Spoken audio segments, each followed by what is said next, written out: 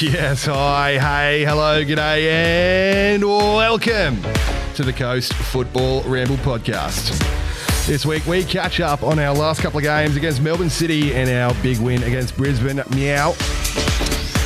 We catch up with, or are reunited with a long-lost friend in Iain Shand.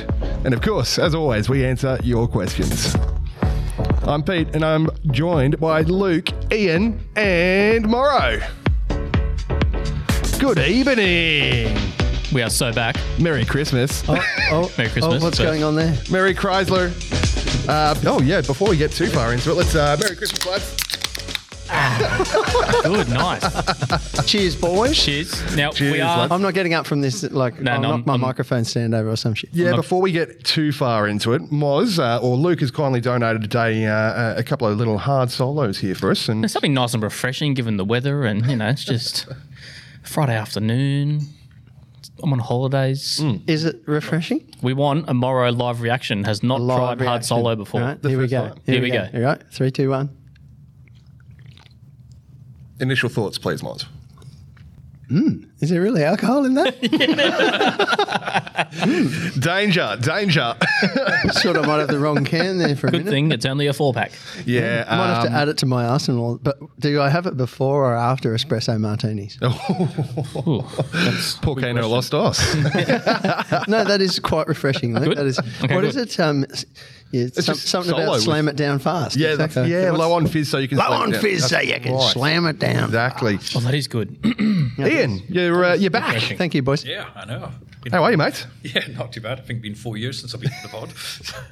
Long time between drinks, literally. And in an alter ego then, surely, yes. Now you're, like freelancer on the pod. Yes, I know. Gun for hire. Really. Off the bench. Off the bench. Yep, straight into it.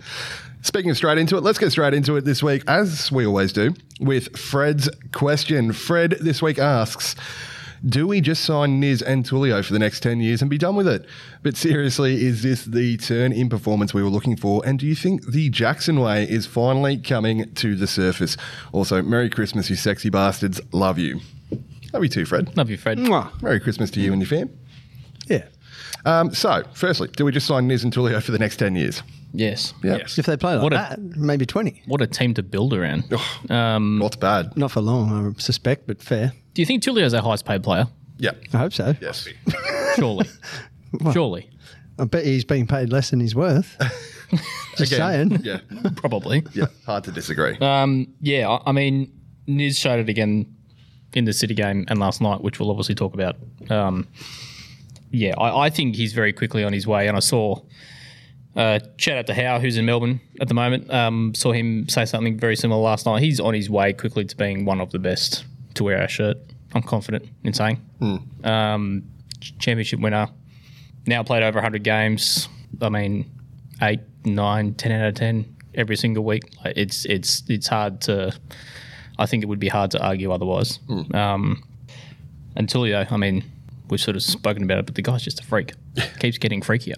Yeah, doing weird stuff. Like it's it's unreal. Like it's the reason you want to turn the box on.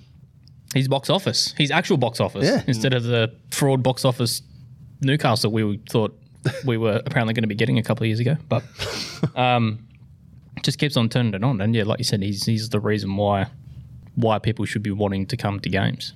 Yeah. He just does stuff that you do in your backyard when you're young and acts like, and the crowd, have a crack at him. And I think he just takes that on. Yeah, you saw it last night. Well, he did how it- much he loved it. Absolutely. He enjoys the brilliant. banter. Yeah. Yeah, there was one going on with the City fans at the last game where he tried for the Elastico and didn't come off for him. Oh, that's right, Kicked yeah. it out and they give it to him a bit. And I reckon he was loving it. Because he knows what he's got in his locker, right? And, Smith and Kuzi said it last week, the guy's an absolute freak. Yeah. One of the best they've played with, so. But on Niz, he is just like, if he's the only thing missing from him being one of our greatest ever is the length of time, I suppose. But if you add in a bit of academy time that wouldn't have been spent by some of those who've been around here a long time, then his time is a lot of time. But if he hangs around here much longer, then yeah, absolutely, he's in that conversation for sure because he's done it all. And right now he's in form that I don't even think we've seen that, which, and he's not alone, Faz. Like, Wow. Yeah, some of these boys are out of their skins at the moment, forming Yeah. their lines. Yeah, absolutely. Is it the Jackson way? I don't think so. In the last sort of game and a half, has he stumbled onto something that is working? I don't think he's stumbled onto it. I don't. Was it in the back pocket Yeah, I and we think were he's just always had it waiting in the pocket, yeah. waiting to bring it out, or like if it was in there, where was it after round 2? Or you know what I mean? Like, is it? I don't know. I think the reason, and I'm torn. I said it after the Melbourne victory game, and then even more adamantly so after the Western United game. You can sort of start to see that imprint that he's having on the squad now. He pulled out 3 different formations on last night against Brisbane, which is more formations than we played at any point in time over the last 5 years. Yeah. So he's got a plan A, he's got a plan B, he's got a plan C. Shout out to Paolo. There it is, nice and early. I was early. Number 1, nice and early. But I think his plan A is starting to come to the surface. He deserves full credit for what he's done the last sort of game and a half, because completely different from that first half in the City game to the second half. I mean, Niz moving higher up. Harrison Steele deserves a big shout out for for the role that he's sort of played in the last sort of match and a half as well. And he was obviously feeling it last night in the Brisbane game, but hasn't played many minutes. But then when he's been called upon, has absolutely done a job. And I think I've sort of gone on about it a bit. But my issue with Allo is this whole, I don't think he plays as much of a link-up style to what the Cum Dog did, and we've missed that 100%. When we play with the 2 in the midfield, Niz and Maxi, Allo doesn't drop as deep and hold the ball up. Now with Niz higher up, we've got a link between the midfield and the attack. Yep. And you can clearly see it now. And there's that rotation as well that's coming in now with Torres tucking inside, Tulio, who played wide last night, tucking inside as well. Allo was even starting to drop a little bit as well. Yep. So Niz is now that link up. Yeah, and I feel like when we then have the 2 internationals on the wings, then we're getting that hold-up time. Like, so important late in the game is holding the ball, not wasting the ball. And Tulio was just toying with them at times in that last 5 minutes, as we have done. So we've got that outlet that Benny actually used to be the person who would get the ball and he'd do a couple of twirls while everyone ran up another 10 or 15 metres and change the whole position that the game was being played. I feel like, though, the best thing I'm liking about the Jackson style, and it's not really a turning point in any way to me, it's just been this, I don't feel that much more confident than I did last week or the week before. I feel like there's been this constant kind of trajectory where we're getting better and we're getting better, and that's going on. And he's got all of these different sort of ways of changing things when they need to be, and we haven't been used to that. Even Monty, I don't know that he seemed as much on top of game state. This is a game state, so we're going to change the formation, and the players have sucked that in, and they're doing what it is he wants. So that looks unreal when you like the back 5 last night. Exactly. Like, yeah. Well, I mean, we'll come to that. I mean, to your point, Boise, why didn't we see that after sort of round 1 or round 2? It was all that's going to take time, right? Yeah. It was never going to have that imprint immediately. This is a guy that came into the club with, 3-4 weeks of pre-season. A month if he's lucky. Yeah, before the season kicked off. So, and that's why I said from the outset, let's see where we are after round 6. And you could see after round 6 it was starting to, there was a bit more structure. Yeah. Yeah. So signs. Yeah. Yeah. A lot of football has probably helped us because he's had a lot of opportunity to say, do it like this and don't do it like that. Double-edged sword, isn't it? Yeah. Yeah, but the players are tired. But look how our players look compared to them last night. You would have thought it was them who'd played 17 games in the last, I'm just making up numbers here, but a lot of games. I think you're pretty spot on. It was not that far off. So and same like MacArthur. I didn't watch their game, but I heard them being described as looking tired, and they got beat, I gather, heavily. So we just are, not in that at the moment. We're not that team. Well, it's that whole thing of short-term pain, long-term gain, and everything. Like having those 17 games was probably it was tough, but you're looking at it now, and it's really kind of coming to fruition. And with Jackson having that ability to adapt during the game, as we're talking about, like it's showing the benefits to move Nizzy up further field when it required in the Melbourne game. that's what we want to see. And he's now like actually bringing that into his game, which is great. Different striker options, different centre attacking midfielder options. Tulio can play in there a bit. Torres probably can. Niz has been an absolute revelation, obviously. And we saw Niz a bit higher up in the academy as well, so we knew that he could do it. Yeah. Benny rated him as a 10. Yeah. He's absolutely got the ball skills for it. He's just that sort of in between the two penalty boxes. He's the best in the league. I'll say it. I don't care. The run Jay O'Shea does not hold a candle to Josh. We'll come to that. You've got a couple of really good points about it. Just please. The run last night, that's your Messi type run. Not, to put too big a label on Josh Nisbet is Messi. That's what I'm hearing. That's what I'm hearing. La la la la la la. Yeah, no, you know what I mean. That run was fantastic, and that's confidence. You're listening to the Coast Football Ramble podcast. Look at this! Look at this! Look at it! Look at it! Would you just look at it? Let's have a look back at our last couple of games. Of course, starting with our trip down to Melbourne. Very short turnaround after our trip over to the Philippines as well, of course. This one finished Melbourne City or City Football Group 3. Your Mariners 3. Angel Torres. Wow. Puppy. Ripping the place. Puppy. His coming of age game. Oh, Puppy, I scored goal. Still got the money.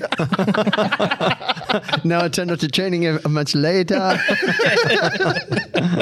Who needs to train when you can bang in hat tricks like that? You had him in your fantasy team, didn't you? Oh, that was a ripping week for my fantasy team. Absolutely incredible, which we can definitely Never talk about doubted later. him, huh? So yeah, a bit of a scare at the start, of course. Yakolis opening the scoring in the second minute. Now, I'm still not convinced there wasn't a foul against Fats.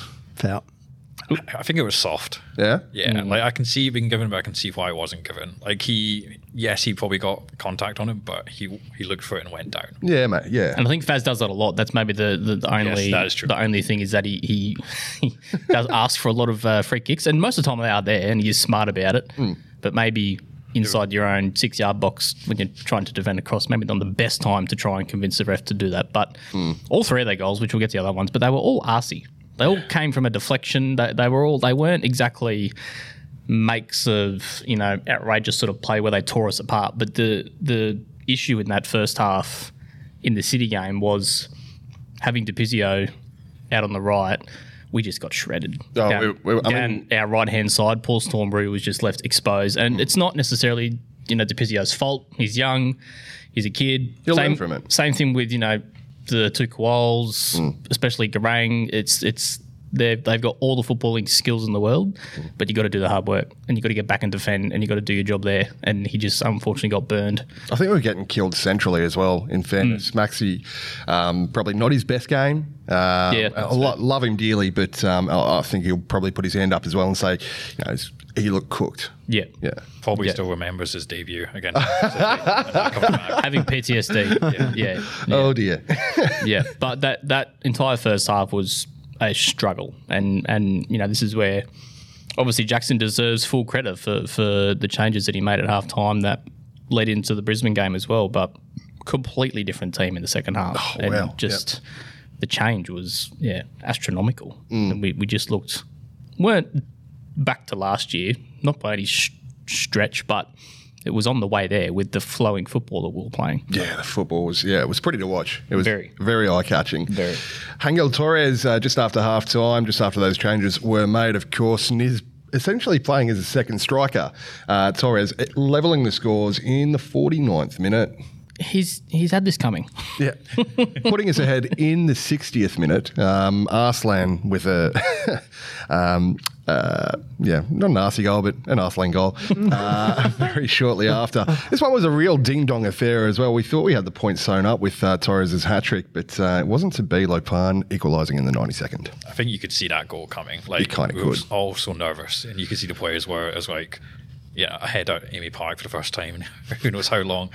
It was coming. There needs to be a royal commission into why our results at Amy Park. Why we cannot win there and why it is impossible. It's got to be an investigation. There's got to be an investigation because it's just the Amy Park curse It's clearly deflections. in full swing. They just, for some reason we get there and there are deflections and they screw us. And that's, because, I'll admit I did think we had this one. I thought we'd finally killed the We were so hoodoo, close. but...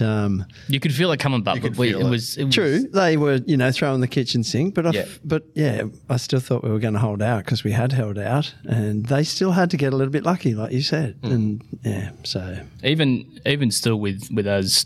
That I think pretty sure Jackson said it after the game. It definitely felt like a loss given how late it was. But I still think that would have given the boys plenty of confidence. Yeah. You'd think so. You've drawn 3-3 with the heavily favoured City Football Group. They're squillions of dollars all over the pitch. The Amy Park hoodoo, I think definitely has got to weigh on their mind somewhat, right? It has to.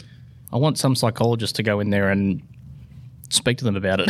We have a sports psychologist. We have Ezio. Yeah. Well, can we get a study on the Amy Park thing done then? How do we commission that? It's incredible. something going on, but it did feel like a loss though. It did, yeah. I was talking to the boys last night about it. I was talking Jamie Downs and Rowdy and Robbie. Shout out you guys. 100%. And that's a good thing in some ways, right? I felt that was positive. Not really, but yes, you know what I mean. But yeah, Niz just completely pulling the strings in that second half. Things you'll love to see. Just sort of like I said before, that link up that I think we've had missing the first 4 or 5 rounds, and even in some of the AFC games with Niz in that higher up position, the link up is there, and just Had a couple opposition of players. He did, and this is what people are going to keep on harping on about, which is fair, right? He's got to find a way to add a few goals in there somehow, and even was it the third one, the cross, where I think he got the touch first in the box. Yes. And it was sort of a pretty heavy sort of a touch, and you just go, no, just took it away from him, yeah. Just hit it, and then even when Hangel scored, Niz didn't even really celebrate because you could see he was like, God, that should have been mine. Like, God damn it. I felt bad for him then. In fairness, those 2 chances that came so late on, was it 93rd, 94th minute sort of thing, where he's put him over the bar. He's running himself into the ground for 94 minutes after a really short sort of turnaround from a very hot, very leggy Filipino game as well. Yeah. He must be a robot. What the hell? I can't blame him for putting him a yard or 2 over the having some heavy legs. If he's a robot, he's got some AI going on because he, in this last game, I started thinking about a couple of touches and twirls and little tricks he was doing. I was like, man, you've been hanging out in the paddock too long with Tulio, mate, because he's just started this learning. It's rubbing off a little bit. Was something that I was sort of thinking in this last game, and if he adds that kind of stuff to his game, then he will be scoring, and we will make good balls for him from wide with those 2 on the wings. So, I do wish it had been a home game though, just because now that we've seen it happen for 2 games, when it happens in the next home game, everyone's expecting that role from this. Whereas if we couldn't have had that at home game to see it first happen, the crowd noise would have been really interesting to hear. People start to notice it and be like, "Oh, this is the way now." Yeah, and we've kind of lost that because it's now going to be New Year's Eve. Yeah. We go without a home game for nearly a month. Yeah, exactly. Right? Sort of kills it a bit, but I mean, what a way to come back into it with New Year's Eve, right? Oh, definitely. It's always a draw card. New Year's Eve, double header as well. Still be expecting 10K, Yeah, I hope so. If we don't get at least that, what's going on? What are you doing? There's some problems. Where the bloody hell are you? Yeah. Could we just have the weather not be? Let's have a nice warm night. I want to go there. I want to go there in thongs and a singlet, but I don't want it to be scorching. I want it to be all of those things that it's just not comfortable. Mid-20s, yeah. Exactly. Light breeze. No sun, please, but nice and warm, and just make sure everyone wants to be there. There's no beach competition, none of those things, because no, we're going to get 50 mil of rain in the 2 hours of the game. That's what normally happens, especially when we play night games. Midweek games. You're up in the shade anyway, so you're fine. Yeah, what are you whinging about? I just want them other people that I'm looking at on the other side to turn up. That's the problem. So turn the corner though, Torres, yeah? Yeah? Or at least even for those who were non-believers, it seems he's turned the corner Keep now, the faith. I smite thy non-believers. Well, not on this podcast, mate. No. Did we all? I think I was a believer. You were. We've I've been been saying keep the believers. faith, Ian, were you 50-50. 50-50? 50-50. Probably Get like it. how we all You're went out. Benny at the start. Raw materials there. The raw materials were always there, and we've been talking about that for weeks now. And it's just like now that analogy. seems to have clicked. He's learned to hit the target. Yeah, well, And some of the finishing, like they're super finishes. They're not all like worldies, but there's some really good finishes. It's been coming, right? Like I said weeks ago, it seems like his radar's off, but once he gets that calibrated, hopefully the goals will flow. So he's finally not finishing like I was when I was playing all age 8s at Dawson. The possum killer, they called me. Blasting it into the trees from 40 yards. No. And it's not the surfing, I hear, because he was interviewed after the game, of course. So it's the serenity, surely, because he's been getting out for a fish, I hear. Yeah. Has he? Huh? Well, You'll have to take him out. Vamos a pesca. What is that? Angel? Vamos a pesca. There you go. What have you just Vamos Google a Translate? pesca. What have I just Come for a fish? Let's go fishing. Let's go fishing. Angel. Let's go. Guided fishing tour on me. Fair. Yeah. And I feel like he's sort of doing the simple things as well. He's not trying to overcomplicate it. He's not trying to do too many, bloody rainbow flicks or Rabonas or He's not trying to be Tulio. Yeah, exactly. It's just he does do the simple things and then that special stuff will come later. But now he's got the simple stuff all down pat. But it was definitely the finishing that was the issue. Now he scored 3 goals from just about the exact same position in the box. Yeah. All cracking finishes. So good to see. There's going to be a bit of South American competition going on now because Tulio won't take lightly No. the goal tally issue. He would say, I am puppy. Yeah, exactly. Settle yourself down, mate. I was here first. Speaking of easy, let's have a look back at last night, of course, against those Cats from up the road, Brisbane. Your Mariners 3, Brisbane 0, and a very drenched Suncorp Stadium. Ironically named Suncorp Stadium. There was no sun to be seen. Yeah, first win there since 2014. 2014. Forever. Well, that's one hoodoo gone. So Yeah. come on, let's get the other one off our Yeah, back. we've done the Queensland Hoodoo all together now with our couple of wins. I think we've beaten them 5 times in a row now. Because we beat them at Redcliffe when they were there. 2 or 3 times. A couple of times up there. Yep, we've beaten them Yeah. down here now as well. I think that's only our 6th ever win at Suncorp. Wow. Jesus. It sounds bad. Well, firstly, shout out to Sid. Sid Mariner, how Sid. good was that? As soon as he came on the coverage, half the pub, half the Railway Hotel just went, Sid! Wow. Sid. Shout out to Sid. I didn't even see Sid. Oh, what? I'm disappointed. What game were you watching? I'm disappointed because I asked him how he was going to get to Auckland when the Newcastle. I think he walked to Brisbane. Well, I told him the pod were fascinated by how he would actually get to New Zealand. He must listen because he thought it was hilarious. Oh, yeah, he does listen. Yeah, he does. Actually, Sid, let us know how you got to Brisbane yesterday. I'm very interested to know please. Well, it whether looks it like was he plane, swung train, the last bus. bit anyway, which is what I was getting at. Yeah. Absolutely fantastic. I mean, you can only beat what's in front of you, right?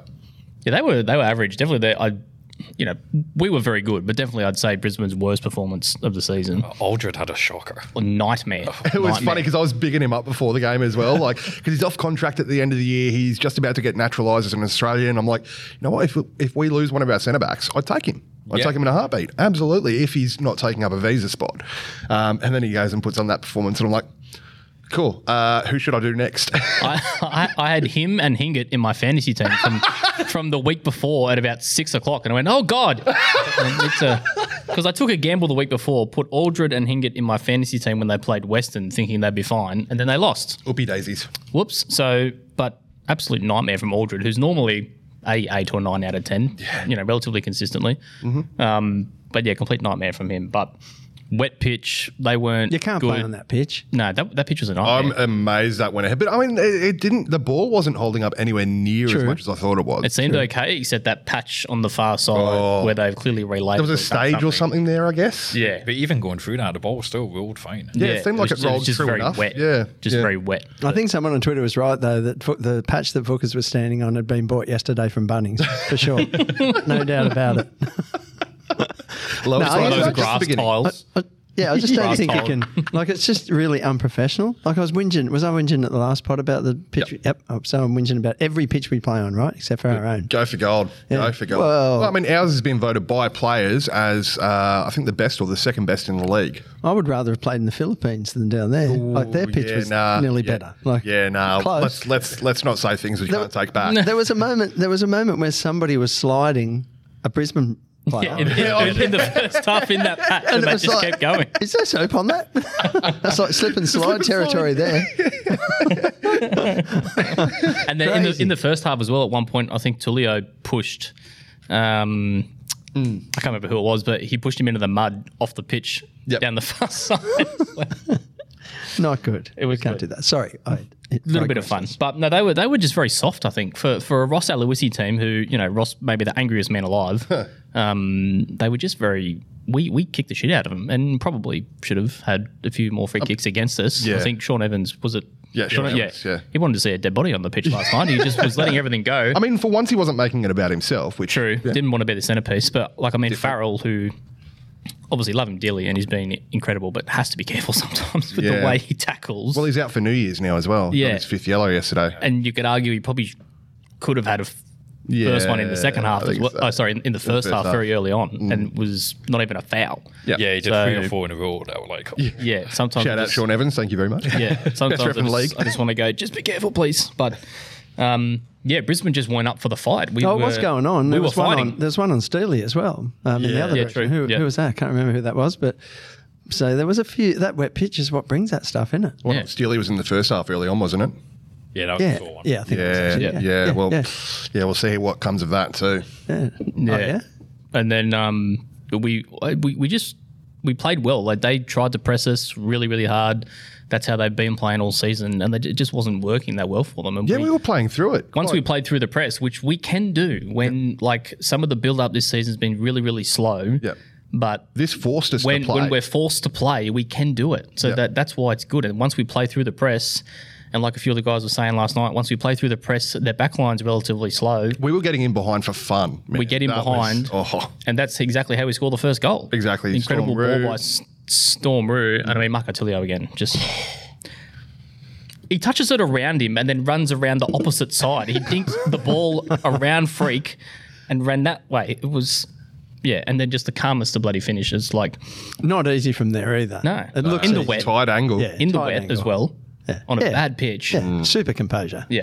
Ice cold. Yeah. Ice Ice cold celebration. Ice cold. I did love the celebration. Brisbane fans loved it. They did. Yeah. sure But they I did. was. Well, they were cheering loudly. They, to their credit, they had a lot of people in the den. I don't know what's going on up there at the moment, but But it sounded like they were in a cave about 10 miles away. And it is a bit like that there. It is. It is. Yeah. It is. Miles away. But yeah, I was pretty comfortable. But even at 1-0 at half time, I thought not really posing too much of a threat. Really. No, I mean, they had the one chance that Vuka saved with his foot. Yep. Can't remember who it was, but other than that, there was nothing really clear cut. No, and it was just that complete, sort of difference again when Niz higher up. And again, like I said before, Harrison Steele, I think, has put in a really good shift last sort of game and a half. He was really solid. Max was really solid. They were all Tappy, really when he solid came on as well, was And Tappy, fantastic. Yep. And that formation's good for all of them, like for Tappy now to get minutes as well. Yeah. Yeah. And because of that, like the worst thing when Nizzy was dropped back and it was just the two of them on, you go, no, when's Tap going to get minutes? When's Steele going to get minutes? No, they're all going to keep rotating. Exactly. Yeah, I think we're going to be seeing a fair bit more of Brad Tapp into the future as well. sorry, you better move on. Don't move on. Have we talked about offside yet? No, we're coming to that. My bad, as usual. Tulio had the chance to make it 2-0, of course, ruled out by our good friends in the VAR booth. Morrow's favourite people. Was he offside? Nah. I didn't look at it closely, but like from just glancing, I was like, yeah, that's fine. Like offside. Yeah. His hand looked offside. Simon Hill and Macca in the commentary box were very dubious about it. Yeah, that's what I thought too.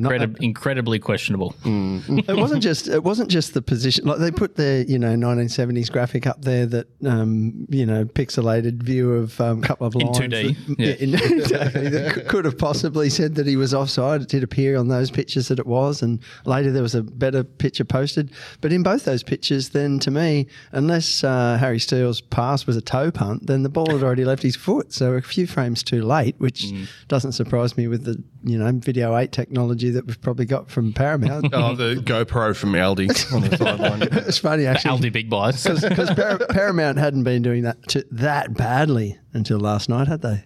Yeah, no. Earlier in the day, issues last night. Earlier in the day, I was not singing their praises, but I was saying, they've improved out of sight over the last 12 months, sort of thing. They've even got pause and rewind now. Yeah. Unfortunately, you couldn't even start the game last night to use the pause or rewind. So there's a lot of people having. And the laggy stuff was, a bit rough, and the pixelating stuff is normal. Mind you, I didn't have any issues watching at the Railway Hotel. So no, that's fair. But yeah, for me, I just wasn't sure that he was offside. So if you're going to go to that much trouble to show us all the offside details, make sure you actually providing a convincing case other than... And clear and obvious, anyone? No, well, I mean, clear and obvious doesn't really come to the fore when it's offside, because it's either offside or it isn't. Well, that's what they say, but if Harry Steele didn't toe punt that ball, then did we get the right frame? Yeah. Okay. Or is there an actual frame in existence? Because, in that time, is the frame before too early because it's still touching his foot? This is what's wrong with this brainwashing that they put us through to tell us that, it's fact offside. No, that's BS. So it's different in the Prem because they've got, obviously higher frame rate filming in play there. Seems that way. Rather than using a 15 FPS fucking, Nokia 3310 sort of thing. Even still, I think there's occasionally some doubt about the ball when it left the player's foot in those cases. Which is why in the Dutch league, they've got it right. If the lines are touching, it's not offside. Yeah, right.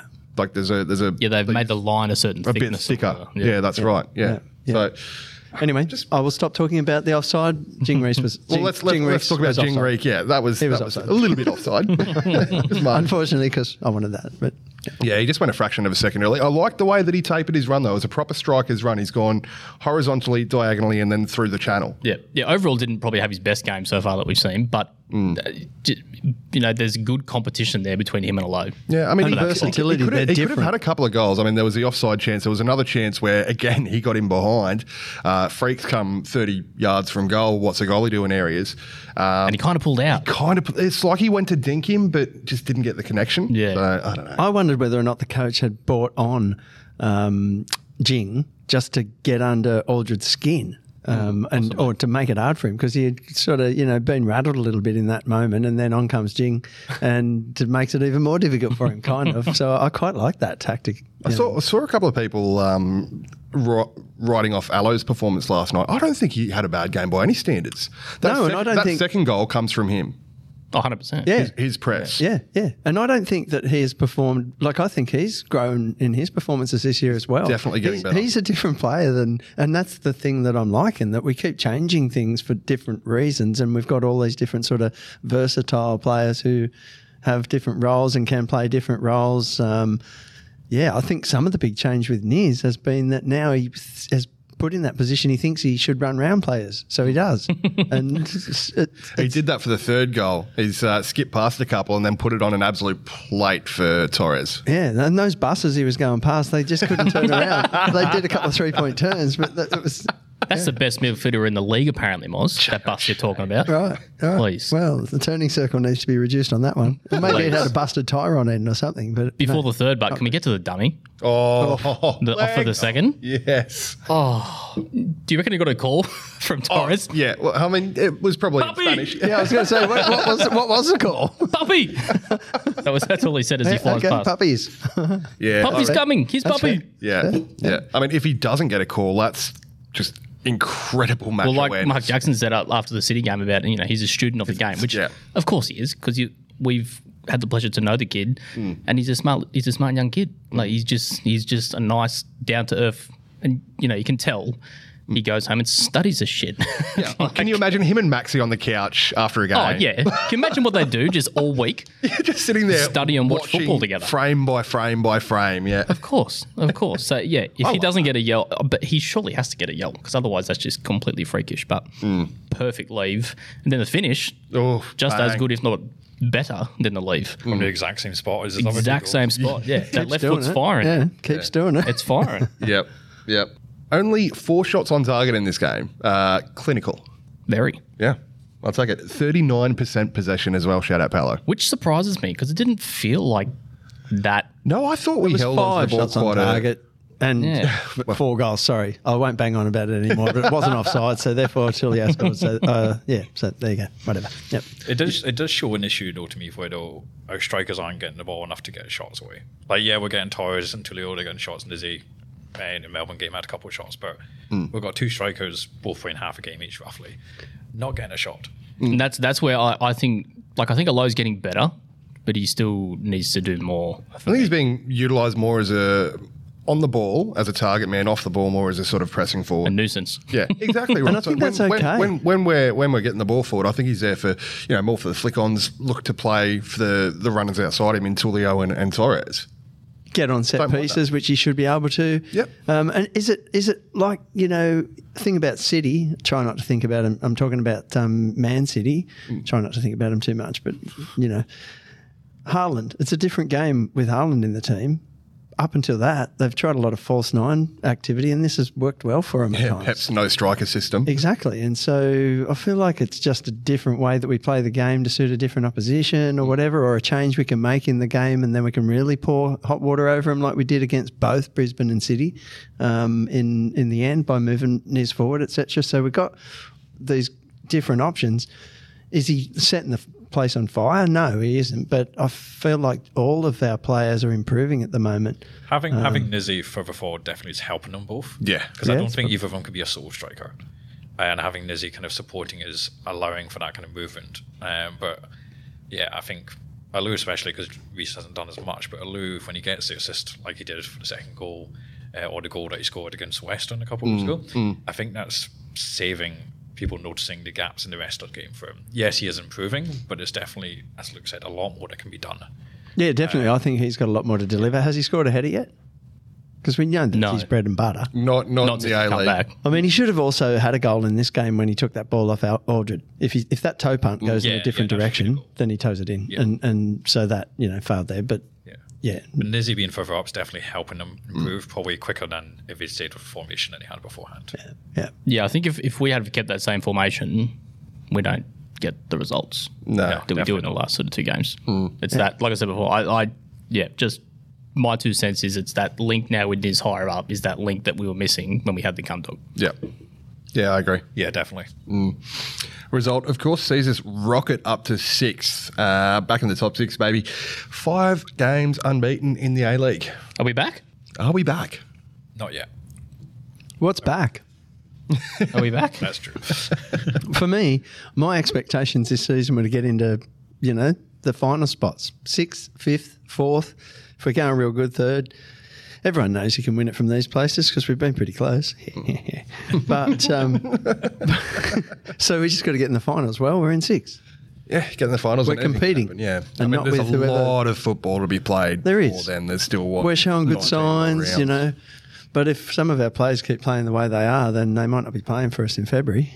Yeah, a couple of good January signings is still needed. Yeah, Critical, I think, and we need to just always be evolving. I think- Monty was always evolving us, bringing in players who we would go, I don't know, and getting rid of players who we didn't want to have anymore. I'm not going to name them, but The disappearers. moves, the moves Monty did in January last season Critical. arguably changes the complexity of the whole season. Who would have Surely. thought that Like, Jimmy McGarry was going to go and play the football of his life sort of thing? scored a few crucial goals. Noah. Sorry, no. Burning that he couldn't come back yet. Sorry, Smithers.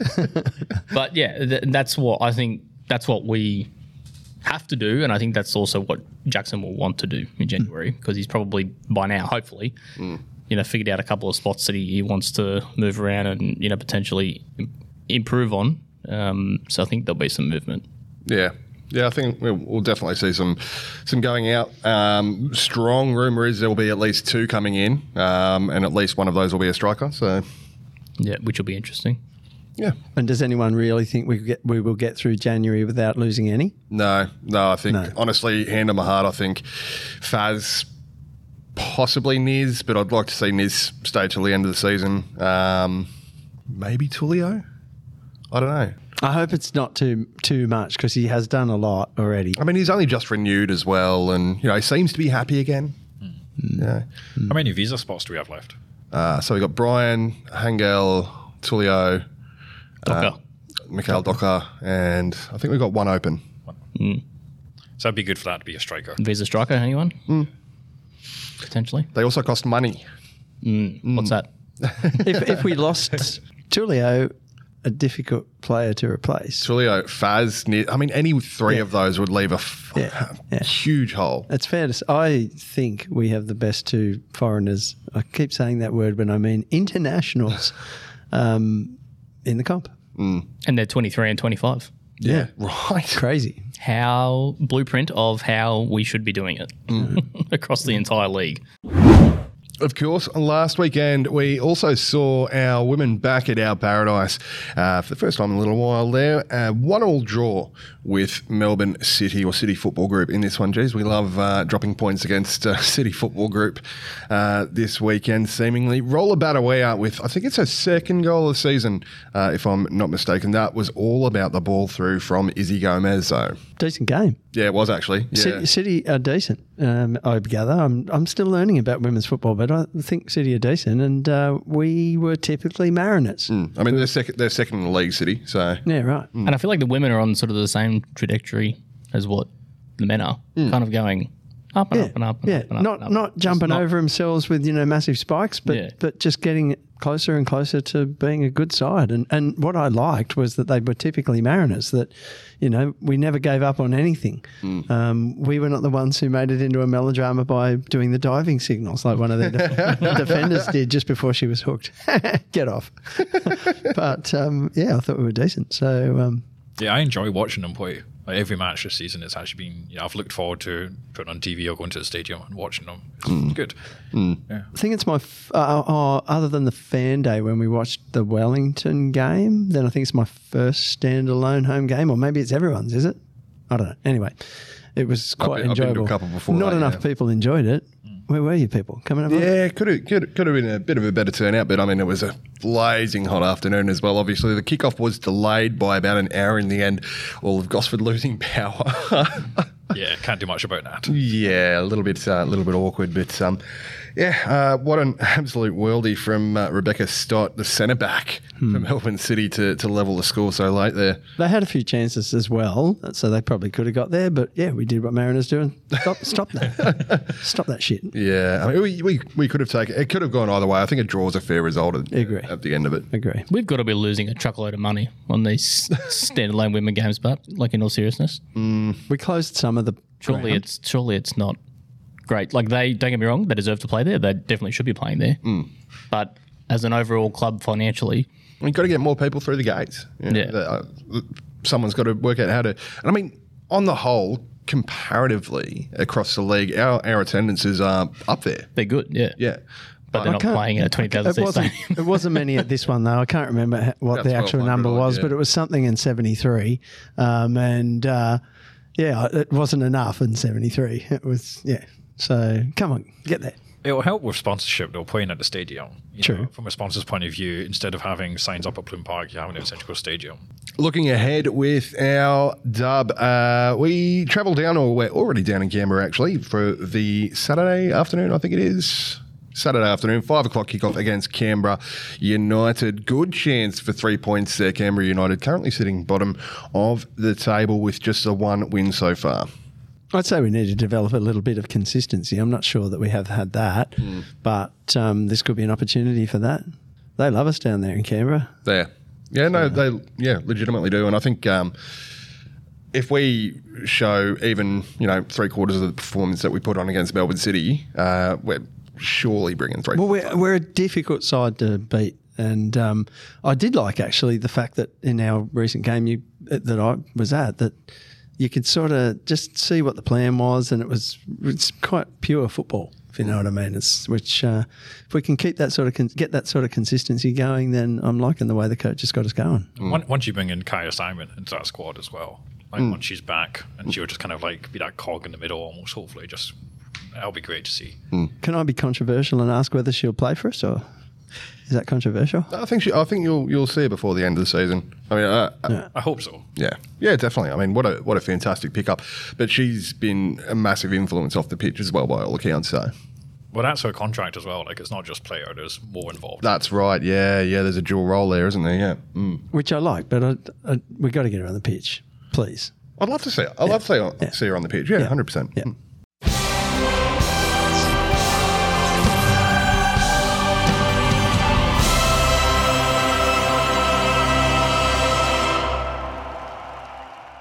Bit of news coming out of the Mariners camp. Of course, our opponents are now locked in for the AFC Cup ASEAN Zonal Semi-Finals. We'll be playing host to Phnom Penh FC at our Paradise on either the 12th or the 13th of February. This, of course, adds to a pretty packed, I think packed is the understatement of the year, start to February. We travel down to Adelaide on the 3rd of February, across to Wellington on the 6th of February, host Sydney FC on the 10th of February. We have Phnom Penh on either the 12th or 13th of February. Host the Wanderers on the 18th of February. Potentially travel down to Macarthur on the 21st or 22nd of February, and then travel down to Melbourne on the 25th of February. There's going to have to be some draw reshuffling There has to be happening there, surely. You'd hope so. At least where are you going to put it? Even if you take out the AFC game, what is with that scheduling? Yeah, that's in February. So the Wellington away was supposed to be on the 12th or 13th of January, but they've put Unite round in, which came in a week before the season kicked off, where they decided to add an extra fixture in for, because APL.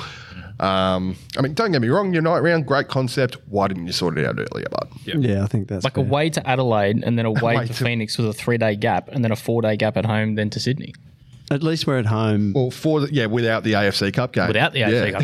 Yeah, but did I hear in that we're at home for Sydney, then the AFC game, and then we're home again? For Wanderers? Yeah. So at least that little period is at home. Yeah. And we don't have to go to Phnom Penh. Do they call themselves Phnom Penh Crown? Phnom Penh Crown, that's right. What's wrong with them? I thought you said last week, Boise, that we're the kings of Asia. Vietnam Giants, mate. They can do what they want. How dare they? Cambodia, but Their crown must be smaller than ours. It's like a Toyota crown. they're not the old Toyota Crowns, mate. They're a marvel of Japanese engineering. Of course they are. I mean, admittedly, I probably don't watch as much Cambodian Premier League as I might like. Why not? Really? Yeah, right. Wow. But these guys... Part-timer. I'm too busy with What was the name of that league again? I don't even know if it's called the Cambodian Premier League. So there you go. It's probably the Cambodian Super League or something. But what about National Defence Ministry FC? Aren't they your favourite team? I'd say it's the Royal League if it's got crowns in it. Always been. I think they are, or they do have some involvement with the royal family in Cambodia, actually, which is why they're called Phnom Penh Crown. Haven't researched this, so don't correct me if I'm wrong. I'm just rolling with it. The prince is in goals, is it? Something like that? Yeah. Oh, 100%. I don't even know if there's a prince, but... These guys did turn over Macarthur 3-0 over in Cambodia, but Macarthur did get the better of them in the return leg 5-0 down at Campbelltown. So really, not too sure what to expect. At home, surely we're good. You'd think so. I mean, they do have the second top goal scorer across the whole AFC Cup. Of course, the first place there is our own Marco Tullio. But they were playing against crap teams like Macarthur. Pub teams. They're just a local pub I can side. say that. Come on. Yeah, I mean, Macarthur and Dynamic Herb Chibu FC and, yes. What was that? The other Filipino side in the Cup. Dynamic what? Dynamic Herb. Wow. That brings certain connotations that are not for this podcast. Say less. At least it's not Dynamic Lifter. And of course, a win there. Macarthur take on Sabah FC, who I think were the Malaysian champions or runners-up in the other semi-final there. So a win there would see us play against the winner of that. If it's Macarthur, I think we travel down there. If it's Sabah, I think we will host them up here. So very interesting times ahead, and it just makes for a very cluttered February, but our Kings of Asia are going to get it done. That'll be the issue, is the fixtures. Playing Sydney on the 10th, and then that game on the 13th, because they can't do it on the 12th. They can't do it 2 days. No way. Yeah. That'll be what will cause us to lose in the end more than kind of the players' ability. They'll just be knackered. Yeah. That's why I think we got to bring bodies in January. Yeah. Just a bit of reinforcement there. It depends, who, if anyone, we lose as well as to what kind of signings we'll be making. I'm sure they probably know by this point, who's going, if anyone. I'm sure there's probably been some conversations that have been had with whether it's other clubs or whatever the case may be. We got any young boys who would be ready to step up if need be? See, I keep banging on about Cam Windust. He's ready, but he's not getting a look in. He's and he won't. Fifth in line. Yeah, and I guess there's no. Who is it that who's going to leave that he would replace? Yeah, well, I mean, that's why he's not getting a look in, right? He's got 3 boys ahead of him in Hawley, Brian, and Nathan Paul. Now, if he's a left back, or a left-sided centre back. Yeah, that could be a thing. Yeah, because then he's, in my opinion, he's probably a little bit ahead of Nathan Paul. Maybe that's just because I've seen more of Cam. But yeah, I'd agree. Yeah, that's fair. Don't get me wrong. That's neck and neck. But yeah, and changing rapidly as well, because we didn't mention Dan Hall much, but he has been superb. So again, not going to say I told you so. Yes, you are. Yeah, I did tell you so. yeah, that's fair. My concern is, if we do, I think if we lose Niz, we've got bodies already there to replace. Not replace, but to maybe plug some of that gap. Yep. If we lose Faz, I don't know if there's any natural left-sided defenders. Dino Larson can play at left back, but I think he's more of a centre back. I can't really think of anyone else. We released Zach Zoricic in the off-season. We'd just be Noah Smith. We'd just have to... I was the best. Wow. I've gone full Karen Boyce here. I was about to say, so are you saying that Noah's a winger and not a left back? I am. Is that why you didn't say? 100%. Gotcha. 100%. Yeah. He knows I got his back. I got you covered. Wink, wink. But yeah, I mean, that does also leave, the question of depth there as well. Still, he can do a job there. Yeah, I think. But he's not a natural fullback. No, he has done. Yeah, but he has done that job. So, Noah would deserve his shot, and then Sturley would be the backup. But if Nes was gone, Sturley would no longer be the backup, or he'd be, backup over there. We've got good versatility. Assistant to the regional backup, yeah. But we don't want to see any of these guys go, I think. It's a problem because it's entertaining and it's fun and we're liking it. And yeah. I feel like and this is not, I don't know, but I feel like I'm relatively confident that Niz isn't going in January. So do I. But it's not like I don't have the ITK on this. But it's just a gut feel. Whereas my gut feel with Faz. Does his form deserve that he gets a move, and does he deserve it after the years that he's had? Absolutely. Course. But I just feel like he's not going to go in January. Yeah, I feel like he if might anything, go at the end of the season. End of the season. But there's this form thing going on at the moment where players are playing for extra, and could he be a bolter for the Asian Cup? Well, I mean, that squad's already announced. Been announced. Oh. Well, hang on. So he legit can't get in the squad? Because I was hearing some talk not about... unless he's on standby. So he's not in the 50? I thought it was 30. No, it's 26. Yeah, so it was 50. Then you got another 4 on standby on top, I think. So I think Faz was on standby, was what I was hearing. Because I thought it was Faz was in the 50. In the 30. Yeah. I heard he was in the 50, didn't hear after that. Yeah. So because the thing is that players, can really hit some form over this short period here, and influence that, I thought, but not if they're in the 50, perhaps. Perhaps you're right. Well, that could be good because if he gets to showcase himself, then he'd be a fantastic player for Asian environments. Yep. And don't get me wrong, selfishly, I'm low key glad that they didn't get the call up because we have them now for that, whatever it is, 4 weeks, 3 weeks, while the Asian Cup is on. But criminal that Jacob Farrell wasn't selected over Bayic. Yeah. Bayic living off that World Cup. Oh, it's fucking does smack of mates there, doesn't it? Oh, it is. Yeah, it's jobs for the boys. That's why McLaren will be one of... There's a couple of spots that are maybe a little bit in doubt. No, he had a press conference before the squad was has he announced. pulled himself out? No, he had a press conference complaining that he wasn't selected. He was Very salty. Okay. Yeah. Because I feel like the periphery there is probably going to go to him and Fornaroli. The Fornaroli's been selected. He's been called up. Oh, yeah? Yep. But McLaren. So I'm a day behind. If my last game was a hat trick. Yeah, hat trick. Yeah. That's exactly what he apparently, I'm not a starter. Against the farmer. Like, calm down.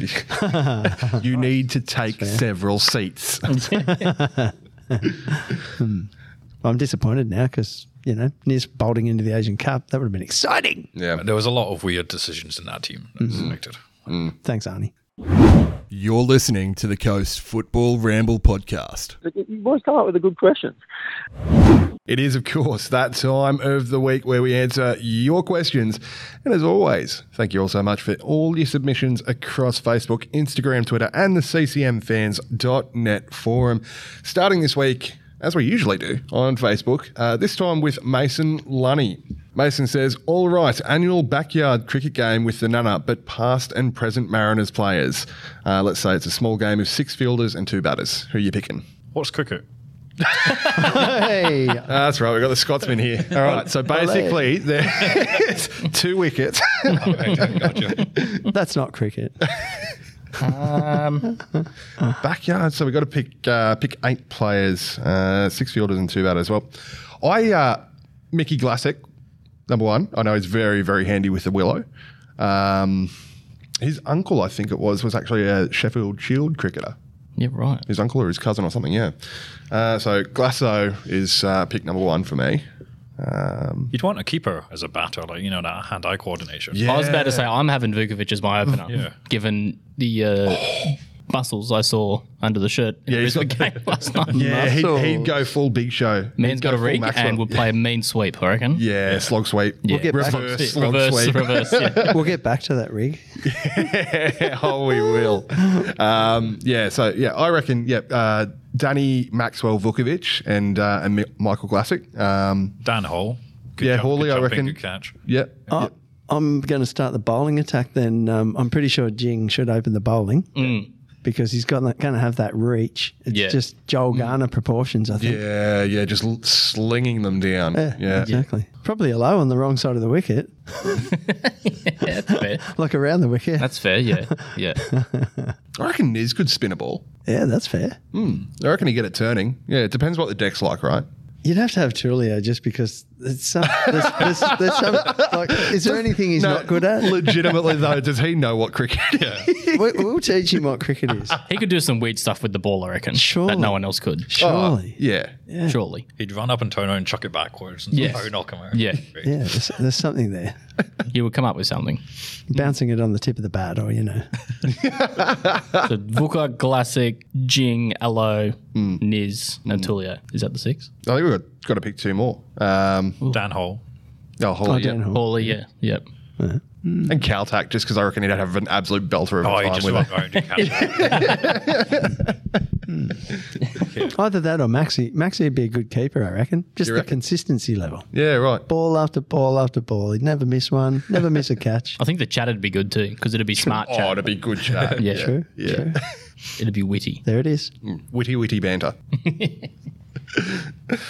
Over to Johnny Needham on Facebook. Johnny says, firstly, how good. Never been so happy to be proven wrong the last few weeks. Fair. Secondly, revisiting Christmas stuff. What is Santa bringing you guys, and what's your go-to or must-have food item for Christmas Day feasts? Must-have food is prawns. I will eat 4 kilos of prawns on Christmas Day and not batter an eyelid. You don't touch them for the rest of the year, but Christmas Day you get. Demolish. Yep. Pigs in blankets. Pigs in blankets. You are so Scottish. Very much. The fuck is that? Yeah, what even is that? Oh, you said prawns, which would have been my first choice. But, Do you want to explain? Do we have to Google that? Or? sausage and with bacon wrapped around it. Like, Oh, you know the mini cocktail sausages that you get, like something like that? Yeah. Bacon wrapped round. It's the most Scottish thing I've ever heard. I haven't. but my had- mouth's watering now that I've heard what it is. Delightful. I haven't had it since last time I was in the UK for Christmas, which was 20-something years ago. They're worth it. Moz. For me, it is my mum's trifle. Oh, yeah. Trifle. Bit of Christmas pud. Trifle. The old Love it. classic. Love Christmas Yeah, pud. yeah. Pete? Prawns, yeah, prawns. But I am on the way to buy, 78 kilos of ham after this. So. Yeah, that's true. Yeah. Ham is a staple, isn't it? Yeah, oh, mate, I'll just eating nothing but that for the next sort of 4 or 5 weeks. And I'm going to be hating it by the end of it, but Yeah, loving that's it. the same every year. I'd like to eat 4 kilos of prawns on Christmas Day, Luke, but the next day, that's maybe less favourable. 0 calories, mate. Can eat as many as It's you not want. really the calories that I'm concerned about. That's the quantity. 4 kilos. That's what the Boxing Day test is for, so you don't move. That's fair. Can't move. Can't move. Yeah. Don't move, can't move, won't move. Yeah, that's fair. Yeah, actually, no, I got a big Boxing Day with a bit of backyard cricket this year. So, Hawley, Glasso, if you're listening. Down you come. Gavin Springer, the state of the pitches we've been dished up. I understand that stadiums are shared for other events, but gee, Suncorp last night was no better than a cow paddock. Yeah, it seems to be a recurring theme this year. Shows the discontent for football from the Queensland government, that the way that Suncorp's been utilised or not utilised, but also Ballymore. I've seen some videos of the accessibility ramp from Ballymore and the thing's just completely falling apart to the point where when the women's team played there last week, they had to make an announcement on the socials before the game that the disability access was not accessible. Oh, that's not and if good you enough. needed help to get into the ground, there was staff available at the front gate to help. Well, to carry you in if you're in a wheelchair. That's Sounds very dignified, doesn't Like- it? That's atrocious. Especially when access is such a big thing right now for events. Yeah. Like so Taylor Swift, when they got announced, that got destroyed for the lack of access requirements there. Yes. all these knobhead buddy government officials wore Matilda's scarves during the World Cup and waved the flag and did all this and got on the bandwagon. Where And are as soon they as it's now? over, gone. Yeah. Which They're we knew that would happen. Yeah, it's just ridiculous. But in terms of pictures, ours is great. Yeah, that's true. Ours is awesome. Yeah. Well, I mean, and hopefully it stays that way. We do have a motocross event coming Yeah, to the February coast. 24th. Yeah, yeah. Before our last game in February, I think, or maybe just after our last game in February.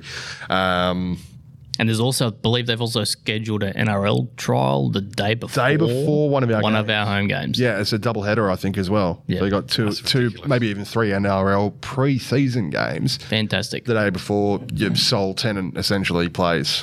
It's less than ideal, but I mean, at least we're not having to deal with what they're dealing with at Newcastle or up at Brisbane yet. Touch wood. But we'll get our chance by the sound of it. Pretty sure some of the competitors for that motocross have been training in Narara recently. I got a lot of questions coming through from Jeremy Lumby, Ben Jones, William Brown, and everyone else who's asked about this, of course. What's Vooker's favourite snake flavour or colour? Should he get a personal sponsorship from Allen's to save having them being gifted from the Raw fans, or just keep living in their heads absolutely rent-free? Why were the Raw fans so upset about Vooker? They were giving Tulio a lot of shit as well. Fellas, things you love to see. I think Tulio definitely wound them up. Oh, yeah. Yeah. after the celebration after the goal. But it sounds like they definitely had it in for Danny in the second half. Yeah. I mean, They've spent 45 we minutes do it, calling so- him. Yeah, spent 45 minutes calling him a fat bastard. Yeah. And then for anyone that didn't see it, at the end of the game, they were throwing snakes onto the pitch. And he caught a couple and ate them and gave him a nice bow and. rubbed his little belly that's very hard and ripped. Mate, honestly, if they're calling him fat, Got to ask themselves a few questions. I reckon. yeah, a photo came up on the socials. What a Rigosaurus Rex. Yeah. Fuck. And they weren't happy because then Vooker and a heap of the boys, it looked like, went to the away bay to thank whoever the fans that were there were. And a few of the den actually followed the boys over and started blowing up at him. Yeah. There was nearly trying to call him out and call nearly a him bloody over. fisticuffs. Of all the people that you pick out, And the kid that was doing it, like, mate, just don't. couldn't fight his way out of a wet paper bag. I'm going to say it for the second time so just far relax. this pod, you need to take several seats. And there was plenty of seats there, so let's just had lots to choose from. Like Vooker would just, honestly, 99% of that crowd, probably anyone in that crowd, he would just fold them. Yeah. Angry Den for some reason. But Yeah. anyway. Well, they was trying to figure out what was worse, their team or the pitch, and they were not finding an answer. Everything was crap. Yeah. Looks like Zach and Casper Tafter got a bit more work to do up there. Get a decent pitch to play on to be a good start. Yeah. Bit of a scenes reminiscent, I guess, of the Hutch coin throwing incident back at Central Coast Stadium all those years ago, where the squadron, as they were known at the time, were lobbing 20-cent pieces at Hutch when he went over to take a corner. He grabbed a handful of them, put them in his sock. That's fair.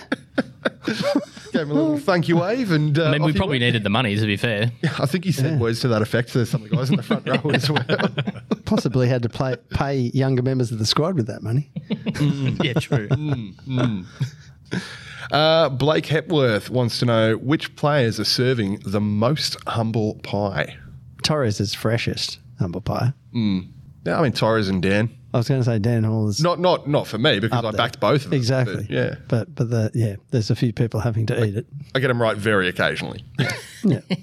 Yeah, I think the other two that are probably the most of everyone that maybe questioned, that they've definitely come back around and come good. We could come up with Storm Roo, but we've probably used that up a little bit. I've eaten that pie multiple times. Yeah. That's Storm Roo does, an 8.5 game week in, week out now. Exactly. Can't complain about him at all. Yep. No, exactly. I think to a lesser extent as well, maybe Maxi as well. There's been so many comments over the last 12 months saying, he's not direct enough, he just passes side to side, doesn't offer anything.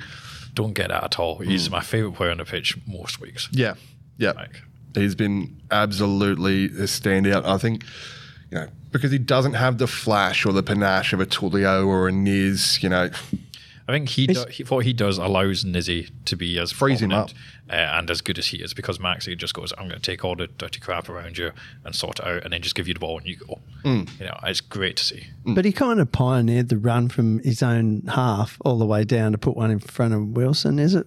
A couple of weeks ago. So there's a lot of similarities actually between those moments where they're just confident enough to drill half a pitch to make the final ball. So yeah, Maxi. It's that Maxi turn as well. The Maxi turn. I was going to say, anyone who just watch Maxi for 90 minutes and watch the Maxi turn and tell me you're not. But you know it's coming, and the players must know it's coming as well. But he still does it, and they're just like, where did he go? It's like Cy Goddard with his chops, like chopping back in the opposite direction. You know it's coming, and Sash and Smith were saying last week, there's nothing you could do to stop it. No, you know exactly when it's coming and where it's going, but just nailed the timing of it and the technique around it, and it's so good to see. Yeah. Ryan Bryce asks, how good do we think Torres can be? He looks confident and is finishing his chances now. He's got a tough job to follow, following Benny and Sammy. If you can get to the level those two got by the end of the season, that would be fantastic. Can he get further? He's showing very good glimpses of it. It's just the consistency now. Of he's done it 2 weeks now. Can he do that? 6, 7, 8 weeks. I think he's a better footballer than Benny. Less lanky. Yeah, he doesn't have that sort of, as Simon Hill put it so eloquently in the grand final, that loping, rangy stride that Benny has. It's perfect. The most apt way to describe it. Yeah, Torres is a very different style of footballer, but I think technically, pound for pound, he's better. Doesn't have a right foot though. That's he scored. I think last week one of the goals was a right foot, the third one. But last time there was a few times he touched it across, and then it was like he was scared to touch with his right foot, and then he lost the ball. Yeah. So he needs to work on that. But left foot wise, great to watch. Yeah, and Torres he's like a kind of streets won't forget footballer. Yeah. Whereas Benny's not. Yeah. You know what I mean? Like he's got that kind of that flair about him, like that street football flair, whereas Benny isn't that. But so yeah, I can definitely see what you mean. But he might be like a one season flip. Like we get him here, he's obviously started a bit slow and then sort of come good. He has a absolutely banging season, and then off we go, make a bit of money. That's what Silvera did. Yeah. No, I think the jury's out about whether or not he's better than Benny. They're really different though. And Benny would have got about 7 goals, I reckon, last year. Yep. So. Yeah, and a few assists too. Yeah. So and some really well-timed assists that grand final springs to mind. But Torres, 5 in his last goals, 2 games, 5 goals, 2 assists. There's a lot happening there. From the point of view of being an outlet, Benny's one of the best outlets that I think we've had for a long time. Like he was. I agree with that. He just His was, ability to hold up the ball was Tullio-esque. Yeah. Only different again than Tullio. Much more sort of a less street football, more technician. Yeah. Not to say though that Benny's body shape made him look like he was the ultimate technician. It worked. but he was able to keep the ball in ridiculous situations, and I don't know whether or not Torres can compete with him on that. I think Benny, one of his biggest assets was maybe his unpredictability. Yeah, definitely. Yeah. There was a shot against Adelaide, and I don't think anyone knew that was going to happen until it was in the goal. Yeah. I remember that one, actually. Yeah. Yeah. It's all of a sudden a shot came out.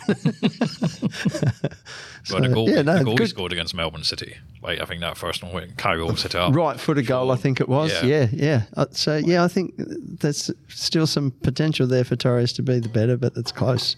You're right, though, with him being an outlet, like not in that calibre. Like Tullio and Stormwoo are probably our two best outlets right now. The balls go to them. Like Stormwoo had some tough ones last night. Right, some of those long balls that came out to him last night. Yeah, and he handled every single one and then still managed to beat the player who came to him straight after. Yeah. That was great.